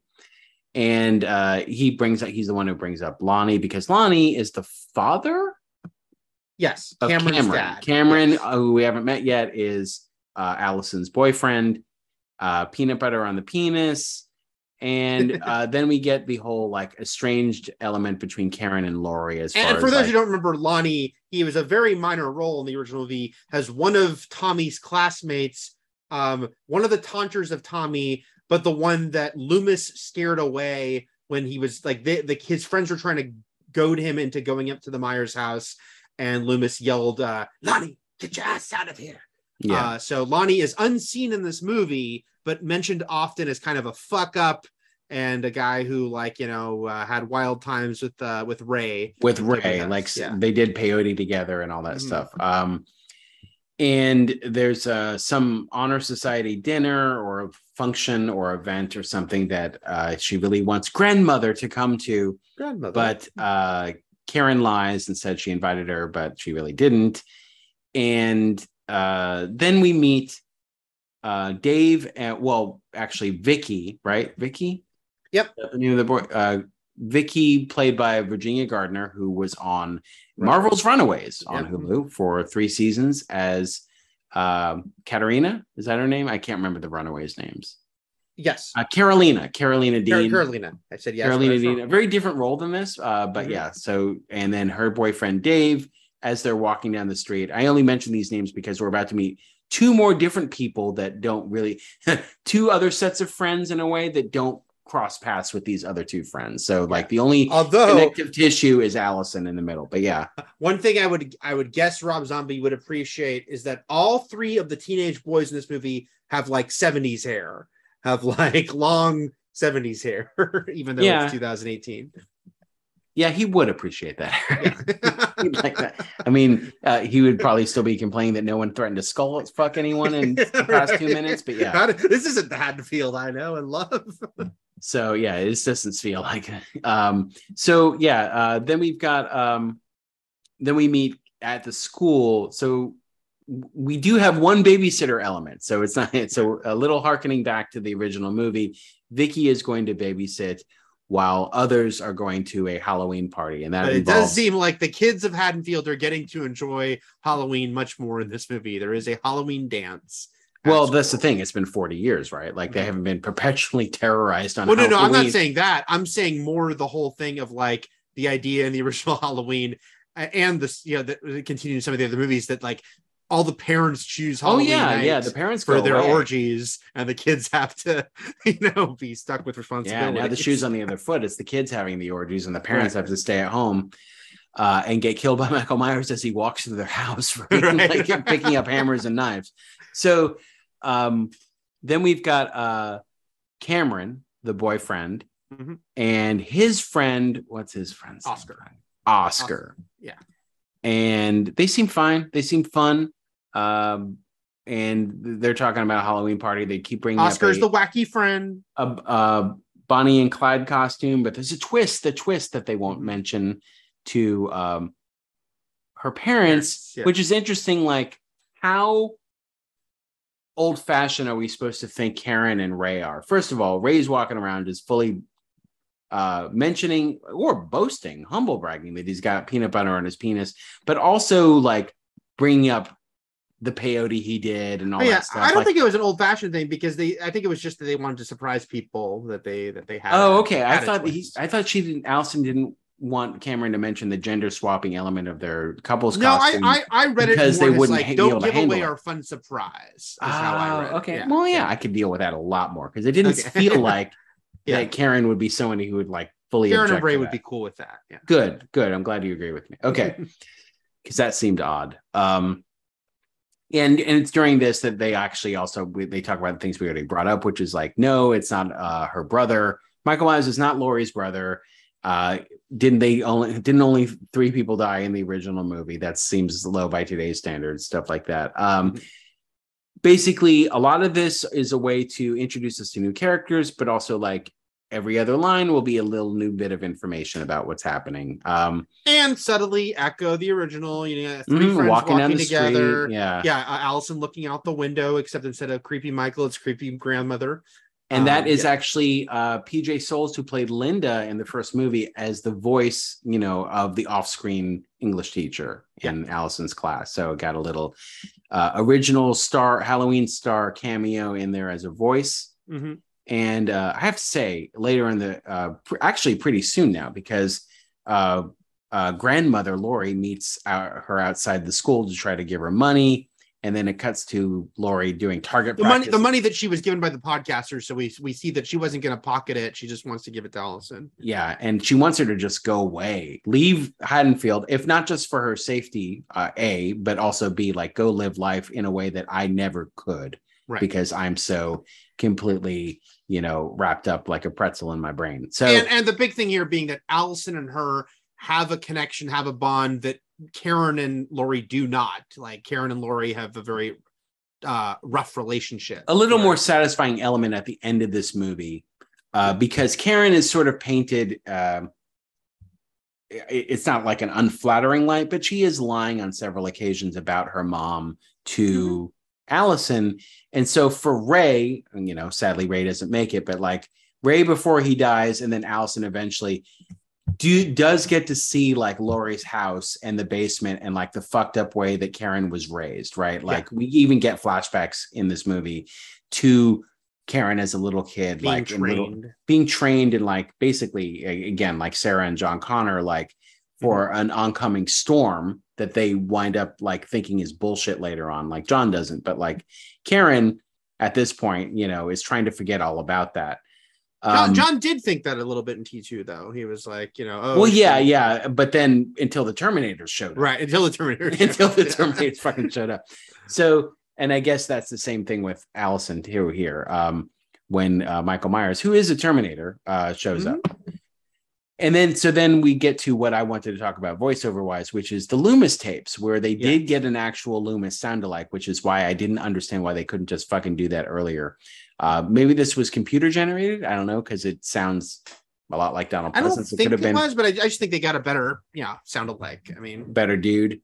I mean, I can't remember if we talked about this, if I brought this up in relation to Loomis or just another time out at Wizarding World of Harry Potter, when they couldn't get Radcliffe and Emma Watson back to do more. They did the original ride when they added Diagon Alley and they wanted them all to come back for more. And only Rupert Grint said yes of those three. So they had to get sound alikes, and they got a decent Radcliffe, but the Emma Watson sound alike is terrible. Like it just doesn't sound like Hermione. And I know there are people that can, of course, do a better impression. Like there are amazing impressionists out there. I know they could have found someone who did a better. They just got a woman with a British accent. Like. yes. So I think that was the Loomis case here. Is just which is what they just do. They just got a dude with a British accent. So yeah. So then grandmother shows up at the dinner that she wasn't invited to, but she pretends she was invited to, and then actually actively breaks down because it's at that. No, it's not at that moment. When does the dinner happen in relation to her? Okay. She doesn't know Michael, the bus has had an accident yet, but she shows up to the dinner crying anyway. And she's a moment that I found a quick moment that I was like, oh, that's poignant, which is before she breaks down, which is her saying, I was in the honor society too. Because it's like, oh yeah, she was like a bookworm when we met. Well, her. Yeah, exactly. Like what is the potential lost here for Laurie Strode? Like what could she have become in her life as far as like, if this had not happened to her, she would have had a completely different future. She would have run a school in North California. She would have. But like, that's the other thing is like why she wants like Allison to do her own thing and like to sort of maximize her life. Yeah. And she even says the shape, like she's crying and she says, I saw the shape, mentioning him. And this is also when, Karen talks about like, I never told you how I spent my childhood and all that stuff. But then we get the transfer. So the transfer night, Dr. Sartain insists on coming along, and we, this is something because we've seen Michael Myers escape so many times at this point. Honestly, we don't see it happen. We don't know what happens. We see the aftermath, and the killing in this movie starts in a very big way. Not only does the killing in this movie start with the killing of a child. And on screen, not even like finding his body. Yeah. Not like, oh, that sucks. That happened to that young boy named Lumpy. Yeah. We're going to watch Michael Myers choke this guy to death and kill him. Like humane death compared to most, but like still very shocking. Like, I mean, that it happens at all. And it obviously echoes Annie, but it's even more violent, with how he does it. But like a way to usher Michael Myers back into our lives as a killer is like, and this is the first thing he does that we see him do, is absolutely crazy. We don't know what he did on the bus. We don't know how many guards and inmates actually died during this. So again, this movie starts the carnage, and we already have a big question mark with regards to the body count. So, which is almost to say, maybe don't pay attention to the body count. Maybe don't, that's not, don't define the movie by how many people dies, because honestly, we don't know ourselves. Right. There's one security guy from the bus. We find his body later, but yeah, we don't know, because then the patients are also wander off and it's mentioned, but we don't see them again. But yeah, this whole sequence I really like. Obviously, they're doing a direct echo of the original with the patients wandering the road. It's creepy once again, which will never not be a terrifying image. Yeah. I mentioned Horror Nights is very creepy this year in Orlando. Also, we should mention, though, that the way we meet this kid and his dad, and this scene about the kid talking about how he wants to be, dance more, is a very charming scene, and is definitely, I think, of course, where you see like that, comedic minds wrote this horror movie, which is a straightforward horror movie. It's not a comedy horror movie. There's a scene later in the movie that's a much more debated scene as far as what is this doing here about the Banh Mi scene. I think it's just because of, honestly, I don't have a problem with the dialogue. I think it's just the pause that it creates in the momentum. I think I agree, which is to say, I think this sequence probably does that a little better, which is just spending time with characters we don't know it's a horror movie, so they're probably just here to be victims, which it turns out we're correct on, but it's a nice little scene between them. I think they said that kid, they talked to the kid and he really likes to dance, and they ended up kind of coming up with on the moment, like, oh, that's what your character will be. But it's a nice little moment before a lot of horrific stuff will happen, but also with things that feel like realistically chaotic, like the kid shooting Sartain as he yells, "Don't shoot," in the bus, and then panicking and freaking out and running into the car where he will be murdered. But yes, also, as we mentioned, killing a kid on screen is still a rarity in a horror movie, and the fact that this happened in this one, it was very effective. Yeah, it's a cool way. I like that we actually didn't see how the accident happened. Yeah, that it happened also separately from Dr. Sartain, because honestly, what we learn about him later, you'd think he orchestrated something like this, but he seems to be caught up actually in the maelstrom of it all anyway. So. But yeah, he gets accidentally shot. This is how Michael actually also winds up. He gets a car because the father and son pull over, and Michael kills the kid in the car, drives away, and then we meet Will Patton, the great Will Patton, who's in so many different things that we like, and we enjoy him. First and foremost, The Postman. No, I think that was the first movie though I took notice of Will Patton. Obviously, he's been in a ton of things, but. That movie, because he had the prominent role in that movie of the villain in The Postman, that really I was like, oh yeah, this guy. And then he was just everywhere after that. I mean, I watched a lot of Falling Skies, so I'm on that. And he is on the mega popular Yellowstone, a show that Matt and I have not seen, but they don't need us. Which Yellowstone? Yellowstone original recipe? Oh yeah, original recipe Yellowstone. Yeah. Okay. He's always good in everything. And not everything he's in is good, but he's always good in everything.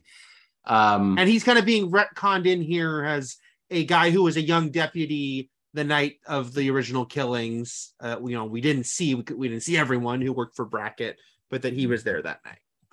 Yeah, and again, still a lingering mystery of like what happened after Loomis shot him and he fell off the terrace of the house. We don't know what's going on.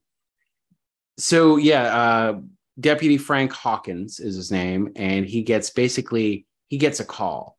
He gets a call about this crime scene, about the bus stuff, and then we're back to the podcasters who are visiting in another sort of like echoey shadow of the first movie of the walk with the cemetery caretaker, talking about Judith Myers. But at this time, we actually see Michael. What's so special about Judith Myers? We see Michael, and then we also get clips of the original movie here. Or is it recreated? No, it's the original, because the actress who played Judith Myers gets a credit. Yeah. Yeah. So yeah, the original kill of Judith Myers, but then also Michael is in the cemetery. The only nudity in this movie is 40-year-old nudity of Judith. That's the only nudity I want is 40-year-old nudity. The 40-year-old nudity. And we see him, actually don't see him clearly, but he's in the background wearing the sanitarium white here. And this is how we assume at this point, I don't know why he follows the podcasters. What do you think? I keep calling them podcasters. They're not necessarily that, but still. No, they're podcasters. They got their start in public radio, but they're podcasters. They go to a gas station next, and he's followed them there, I think. Yeah. But like, is it because they were asking about Judith Myers? You know, again, I'm going to have a few questions like I have in previous movies about why and how he gets to the places mask, he gets man. to. He wants that mask. Oh, that's it. Okay, you got it. Thanks. You answered it for me. Yeah, because the guy had the mask. He made a mental note of it. He's like, he's got to still have it. Fortunately, he actually still had it in the trunk of his car. Mm-hmm. So yeah, he kills them in the bathroom in a very Joe Grizzly situation. We get this is another weird echo of a Rob Zombie movie, which is that like, you know, targeting somebody in a bathroom while they're very vulnerable. Well, woman shitting. Yeah, it is. That's true. Someone shitting in the public bathroom. You don't want someone shaking on your door, and then much less. She doesn't talk about the burrito she needs to clear, but let's also bring up H2O and the fact that he was in a bathroom with another woman in a stall. Oh, that's true. But this is all very creepy. I remember this was in the trailer. Him dropping the teeth. Of the mechanic that he killed for the jump. And we're I know we're jumping around within even the sequence, but there's a lot of stuff I like here, including when I forget these characters' names too, but the male podcaster, when we see in the background, we see Michael killing the mechanic to get his coveralls back, or a new pair of coveralls, and it's just way in the background, blurry. You could easily miss it. That's happening. I thought that was a fun way to do that.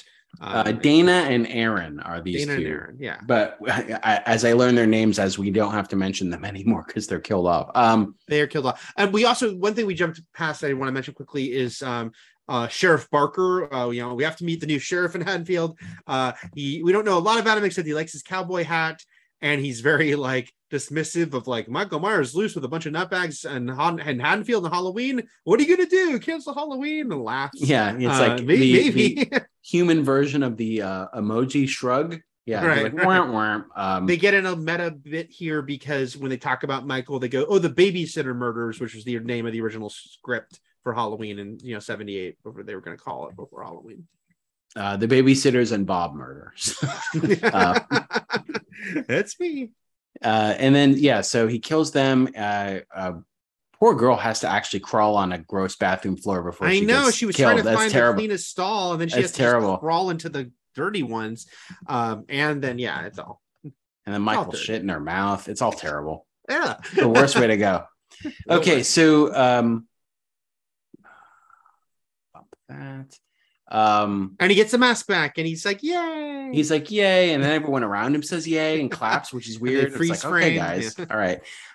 There was an interesting thing when they are pumping gas and stuff. I think we see him walk in the background where he's still wearing the sanitarium white, before he kills for the mechanic outfit. Okay, so he's got his onesie back, Eric, and he's got his mask. It's like the gang's back together. He's like, I could finally kill more kids. Got my killing clothes. I mean, I was already killing, but. And then we get the line from Frank about how he was there that night.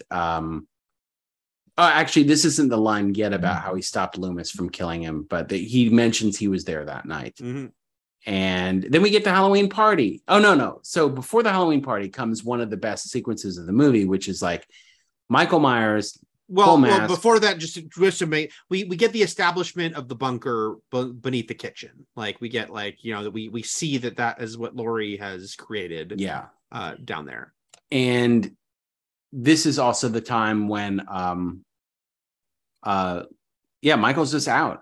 He's out to prowl. And what a great sequence! All done in one take and one shot.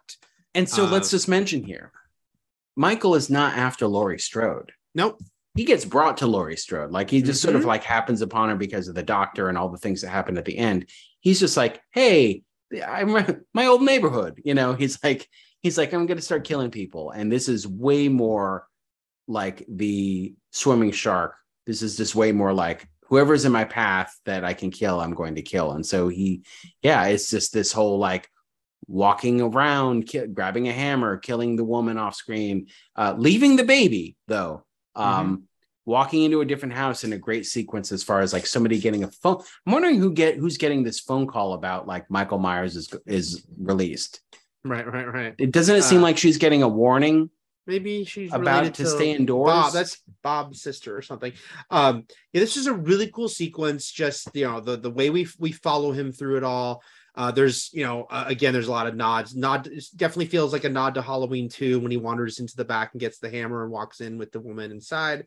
But also, like you said, he's indiscriminately killing, yet he is measured in that we feel like he's knows not killing better. Kids up and down the streets. No, right? exactly. He knows better that if he does that it's he's going to be swarmed. So he doesn't do that. It's like, again, there's a nod to the original because the kid walks right into him like in the original. But yeah, he's picking his targets. He's just going in and out and so it should be brought up that this is a very interesting new way to present Michael Myers, because for decades now he's just been doing the pop-up, you see his face in the background, he's out there. And so we follow the victim as they walk around waiting for him to pop out somewhere.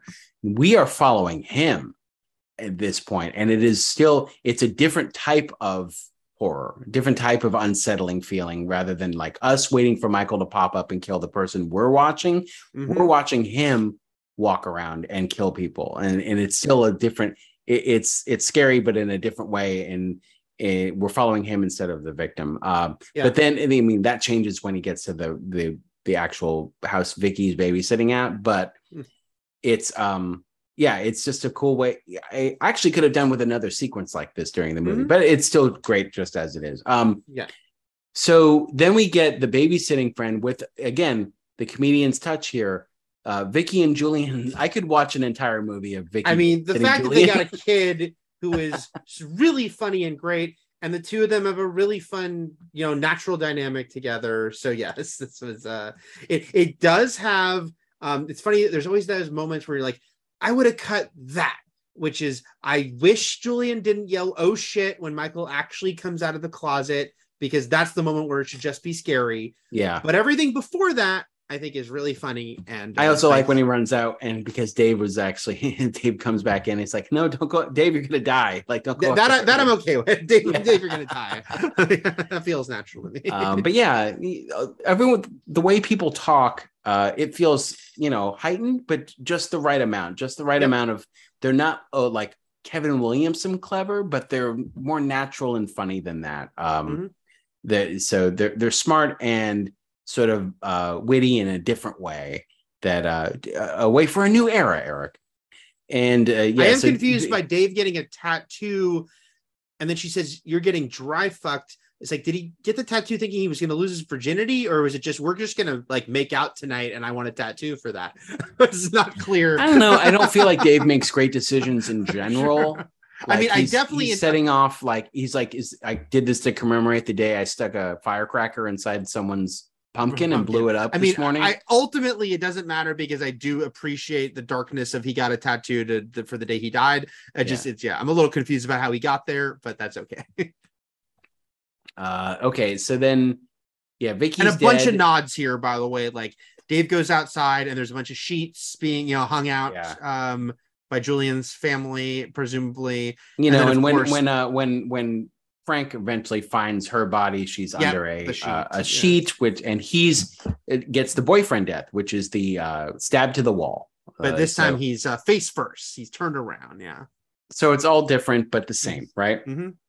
And do you think... really cool visual, by the way, I want to say, when Michael is attacking Vicky, and like Julian's, whatever, his like kid nightlight, like the green lights on Michael's mask, it looks really freaky and cool. We should mention that this was random, right? So it's not like, again, he's not killing Vicky to get to Allison, to get to Karen, to get to Laurie, right? Mm-hmm. Like, we just assume that he's going down the street and finding different houses, and this was like the next one or something, Maybe he's like, oh, cool, a babysitter, like old times. Yeah, he's like, gets me right here. Like, look at my arm. Look at the hair standing up. I got goosebumps. So, when does the doctor meet Laurie Strode? But also, I want to mention, at the crime scene, all the stuff they find the injured doctor. And this is also though when we get for the first time in this series, we get the direct Halloween 3 reference with the 3 kids dressed in the Silver Shamrock masks. Yes, who are outside when it's kind of turning into a crime scene there. Somehow they survived the Silver Shamrock massacre that happened. Other timelines when all the bugs came out of people. Okay. Then we've got Laurie meeting Dr. Sartain and even calling him you're the new Loomis. Right. And which functions both as a meta moment, but also she's so dismissive, like, whatever. Yeah. Then we learn about Frank being like one of the first responding deputies and stop Loomis from killing Michael that night. This is nothing we see happen. It's just words at this point. Mm-hmm. And then, Sartain, he's already weird, but then he really starts to sort of turn about talking more about like how obsessed he is with Michael and like what Michael feels, what he feels. Is it a random path? Is he emotionally driven? He also must not be harmed. It's very, very Burke from Aliens. It's very like, don't harm the scientific subject. He's valuable to me and my perverse likes. So, and then we've got the Halloween party I kind of skipped over, but basically Allison saw Cameron kissing someone else and they kind of had a little bit of a blow up and she left him there. She is now walking home with Oscar. Cameron disappears from the movie. He wasn't originally, there was a scene shot. I think he gets arrested or something, but that got cut for time. So he does vanish from the movie. We should mention, I don't think it was actually brought up with the fact that this was a planned trilogy, right? Because it was a planned trilogy, but without the green light for two and 3. So they had to kind of play that. So again, like Rob Zombie's Halloween, this could act as an end. Yep. With Cameron not showing up would be weird, but whatever, it's fine. But it's still like you could not watch Halloween Kills and Halloween Ends, right? And this is still a fantastic end to Halloween. It's like just a 2-movie story, as it stands. Yeah. So if you don't like what happens in Kills or specific even Ends, which is supposed to be the end, just stick with this movie. It acts as an end. It's fine. Mm-hmm.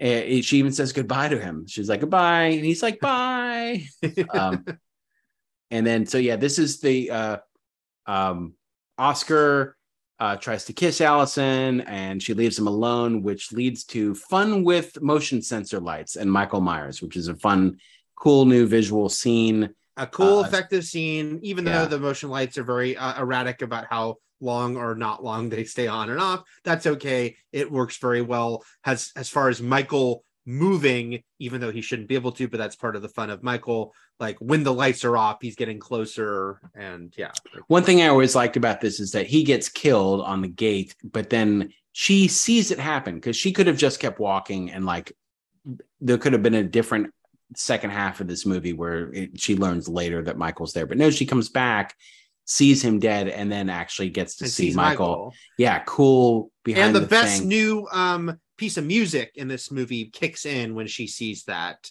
As far as Carpenter wrote the score with his son and another colleague, Cody. And there's a great musical. I love the piece that plays here. The kind of rising dreadful piece when Allison sees Michael. It's Daniel Davies, who's their other collaborator with music, So now it's on, right? Like, and it's not like, again, he has no idea that going after her is going after the granddaughter of Laurie Strode. These are just like, it's all sort of like happenstance occurrence that for the sake of moviedom. We're about to talk about the Sartain of it all because this is Sartain's big reveal here, which I don't love. It's the one part of this movie that always felt weird to me, but I guess I do like a little bit that Sartain wants there to be the connection that's not there, right? Like Sartain is like Laurie and Michael like survive because their pursuit of each other, but ultimately Michael only ends up facing Laurie because Sartain literally drives him there. And the idea is that Laurie herself was wrong about Michael being obsessed with her. Why are you so obsessed with me? and that he is just this random. So that's killer. the thing. It's like Sartain and Laurie have these fixations on Michael that he doesn't have, and they project onto him, and in turn doom themselves in a way to revisit it because they are assuming. And so I'm going to ask that of these movies too, in an interesting roundabout way, as far as like this movie really sort of proving a point of like Michael Myers is just a random killer, and it's only the people who are convinced he's coming back to them that make him come back to them in a weird roundabout way. Then as we go forward, I won't give too much away about the next movie or so, because neither of us have seen Ends yet, but obviously we've seen the second one, Kills. As far as like how it's one of those things where, is he a random killer? How, I don't know. I can't put it to words for. Well, no, I think you're. Tell me if this is at all what you're talking about, which is that because Michael's never going to give a monologue, as far as we know, we can wonder. I hope that's the final like 15 minutes of Ends. Laurie, let's talk. No, we can wonder. It is possible. We're speculating that at the end of this movie, he never intended to go find Laurie. Didn't care. He's literally put on her doorstep because of Sartain. He ends up confronting her. Does that then spark within him? Oh, it's that girl. And now maybe he does care again. But okay, but like not giving away too much about the path of the second movie of Halloween Kills, which is that. We'll talk about next. You remind me, but like, isn't his path in the second movie just to go home? Yes. Okay.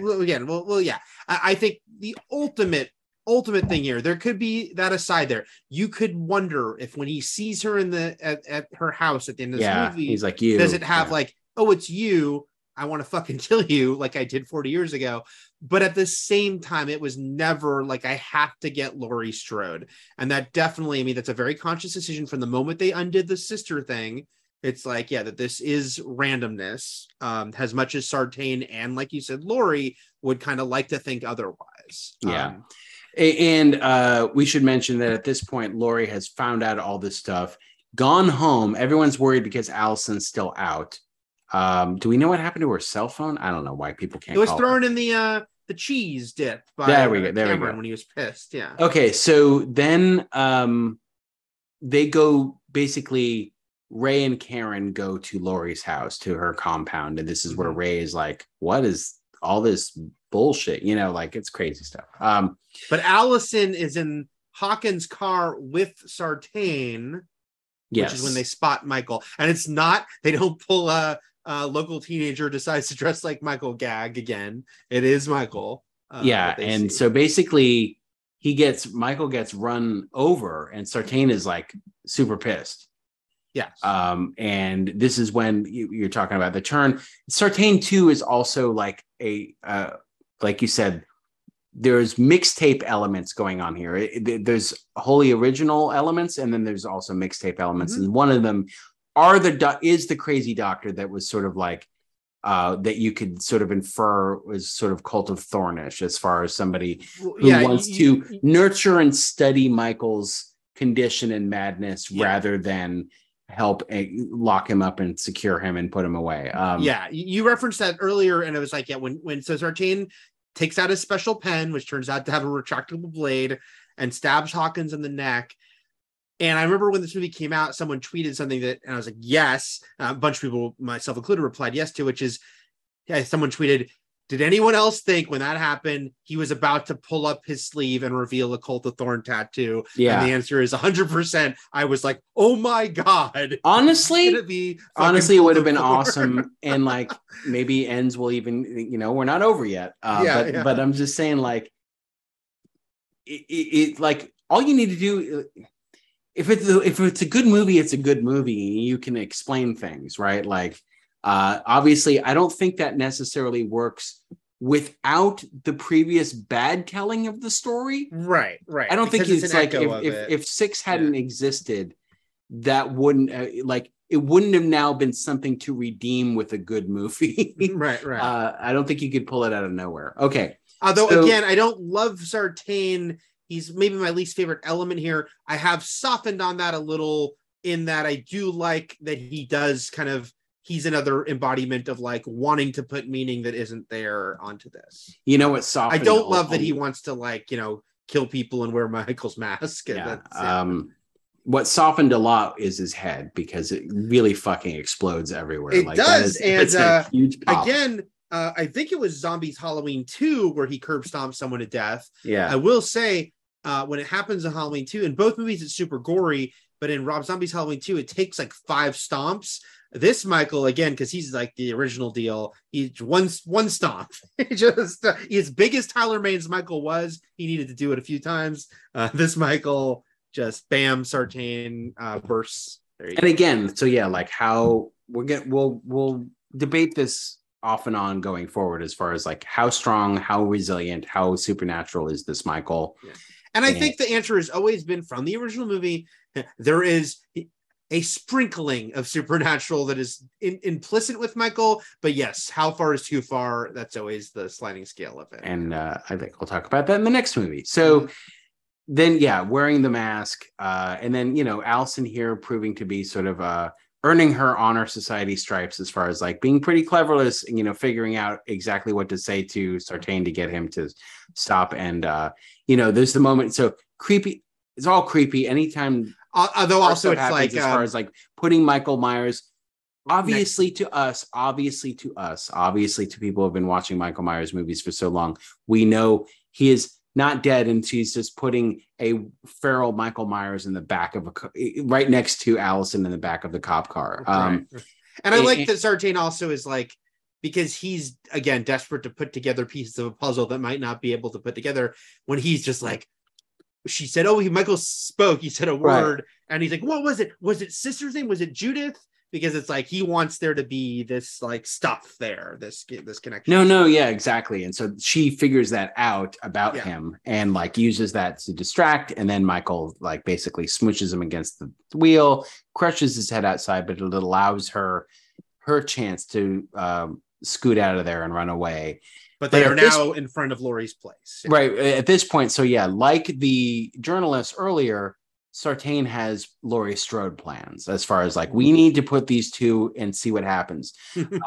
He has very specific things he kind of wants. Like the real world. We wanted to see what would happen. But like, so like NBC's Hannibal did this to a much more playful effect. It's like, hey, what happens if I do this? I don't know. Let's find out. Like, you know, he often doing things that could endanger him as well. Like, as far as like combustible elements of like causing chaos in the people around him, or like the FBI and stuff like that. Sartain has like a wish list, I think, but also is kind of like very curious about what happens. Yeah, Sartain's hoping that certain theories about him that he has will be proven correct when he puts Michael in the same room as Laurie. But anyway, this is all a way to get Laurie Strode and Michael Myers together near the Banh Mi Brigade, who is on the block.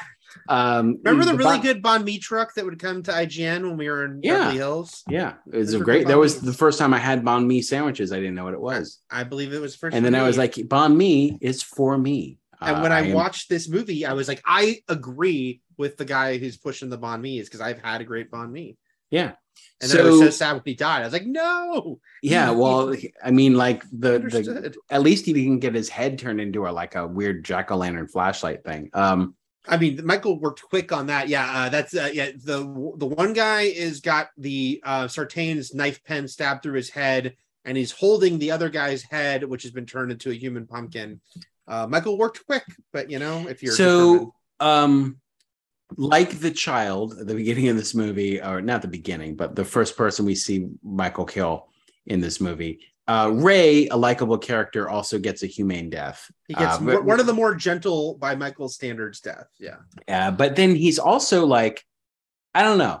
He's in this compound and he doesn't seem to be very, I'm sure he's concerned about Allison, but I don't know. I wouldn't just be doing yo-yo tricks if my daughter was out there with a madman around. Right. Seems very casual about all of this. Anyway, Ray gets killed. And at this point, Laurie sees Michael outside of the window of her door. And Michael, you know, the first confrontation involves Michael breaking his hand through the door and Laurie blowing his fingers off with the shotgun. So already going forward, continuity wise, Michael must now be missing three fingers. I think two. I think he's missing the two bottom fingers on his left hand. Yeah. Yeah. Which if you watch the Halloween Ends teaser, is still no fingers. So yeah. And I've got the NECA action figure missing those fingers for Halloween Kills. And I'm ripping off my own fingers just to match Michael Myers. So then comes like the end game here where Allison's sort of like running up to the compound. She gets freaked out by all the mannequins, and which is fun because they are freaky. Creepy scene. And then also the sort of tense Laurie stalking Michael through the house moment, where there's a fun, great Judy Greer turn at the end of this movie, which is one of the best parts of the movie. I think my favorite part after the, Michael stalks people with a hammer through the house scene.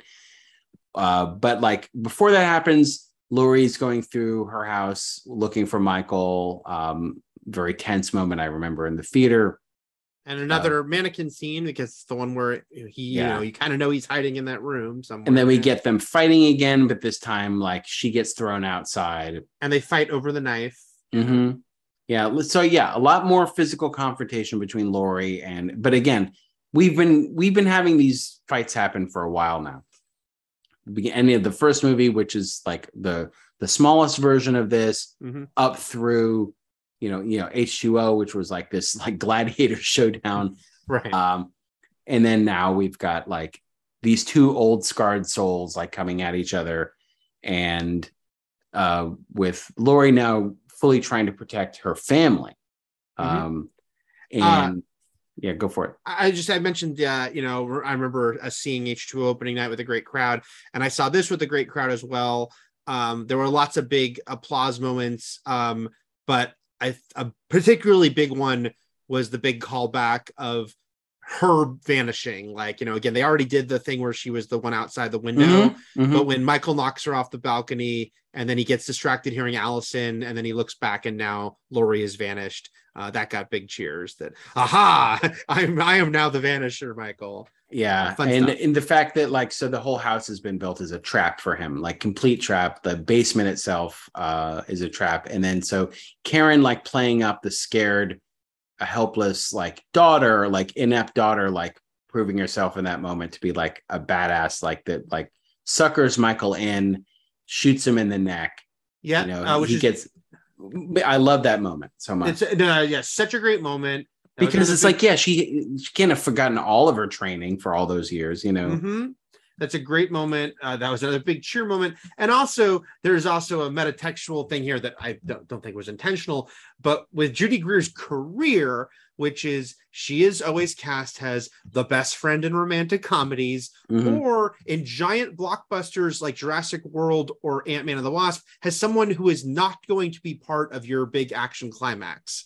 Like she is, an important character to the leads, but not an important character to the plot. And so she will sit out the action finale. This time she is present for it, but it seems like she's going to just cower. So it's a nice turn that, she's actually like tricking him here. It's a full, like those, like almost like a jigsaw trap. Those bars shut up over the, like the opening to the cellar, which Karen gets to push the giant lever to close. And actually explain like it's a trap, like it's not a cage, it's a trap. Oh, and we should mention that it's a full 3-generational team up because they tell Allison to leave. She doesn't, and instead she stabs Michael when he's coming at them out of the basement. And they light there's gas lit downstairs, like set up for Michael, and basically so she lights the entire house is set up. The entire house on fire. The entire house is meant to burn with Michael in the basement, and they say goodbye, and he says bye, and they ride I really off. like how he just stares forward in his cold Michael way. Again, second movie in this franchise, but 2 different timelines that ends with Michael Myers presumably burning to death. But in a different way. But I do so I feel like a good rule of thumb is H2O can exist on its own without obviously Resurrection ruining the bulk of it. And this movie, if you don't care for part 2 and 3 of this particular trilogy, this movie is a solid fucking movie that exists on its own as an end to the story. Like very much so. And yeah. I want to mention that when this all happens, it's all very well done, as we mentioned, with the fire, Michael staring forward as if like, you know, being creepy, but also accepting his fate. And they play kind of a operatic sort of sad version of the Halloween theme that makes it feel very final. Requiem for a Boogeyman. Yeah. Right. So yeah, good goddamn movie. Good movie. Very, very satisfied with this. Todd. Made us super hyped for the other two that were coming out. Then and it was a huge hit. Movie made me less excited, but yeah. And you know, the second one last year was delayed a year. Yes, already. We should have already seen the conclusion. If not for COVID, we would have seen Halloween Ends a year ago. Right. So this movie was supposed to Halloween Kills was supposed to come out in 2020. Delayed a year. Still released a year ago around this time when people still weren't fully going out to movies. It was still a iffy stuff for theaters, so they simul released it on Peacock. The next movie still made a lot of money, considering, right? No, it still made well. Yeah, it still did very well. Obviously, it made $100 million less than this movie did, but if your movie only cost $20 million to make, it doesn't matter. And you earn over $100 million, you're doing pretty good. So yeah, because this movie, 2018, making over $250 million, this overperformed. I mean, this was a huge. Well, that was the highest grossing Halloween movie ever, right? So yeah. Okay. Big hit. We'll and then Halloween. So Halloween Kills was no slouch either, and I think Halloween Ends will do pretty well too. If not, even if people who were disappointed by Halloween Kills, this movie, like, it's the end. Like, it's got the it promises, like, people are still going to want to see how it all turns out and how it closes up. You know what I mean? Yeah, I wouldn't be shocked if it makes a little less than the last one, just because the last one. Okay. But I still think, again, with the budgets and the success levels of these are all unequivocally. I wonder what the budget is. Do you think they all have about the same? No, I'm sure it's gone up, and I'm sure Jamie Lee Curtis's salary has only gone up. Although they signed her for 2 movies, so I'm sure they did like so that's why it's package deal. And I'll just say that the mega success of this has directly led to 2 sequels, to getting the green light, that they're going to film them back to back and whatnot. Though again, COVID delayed the exact plans.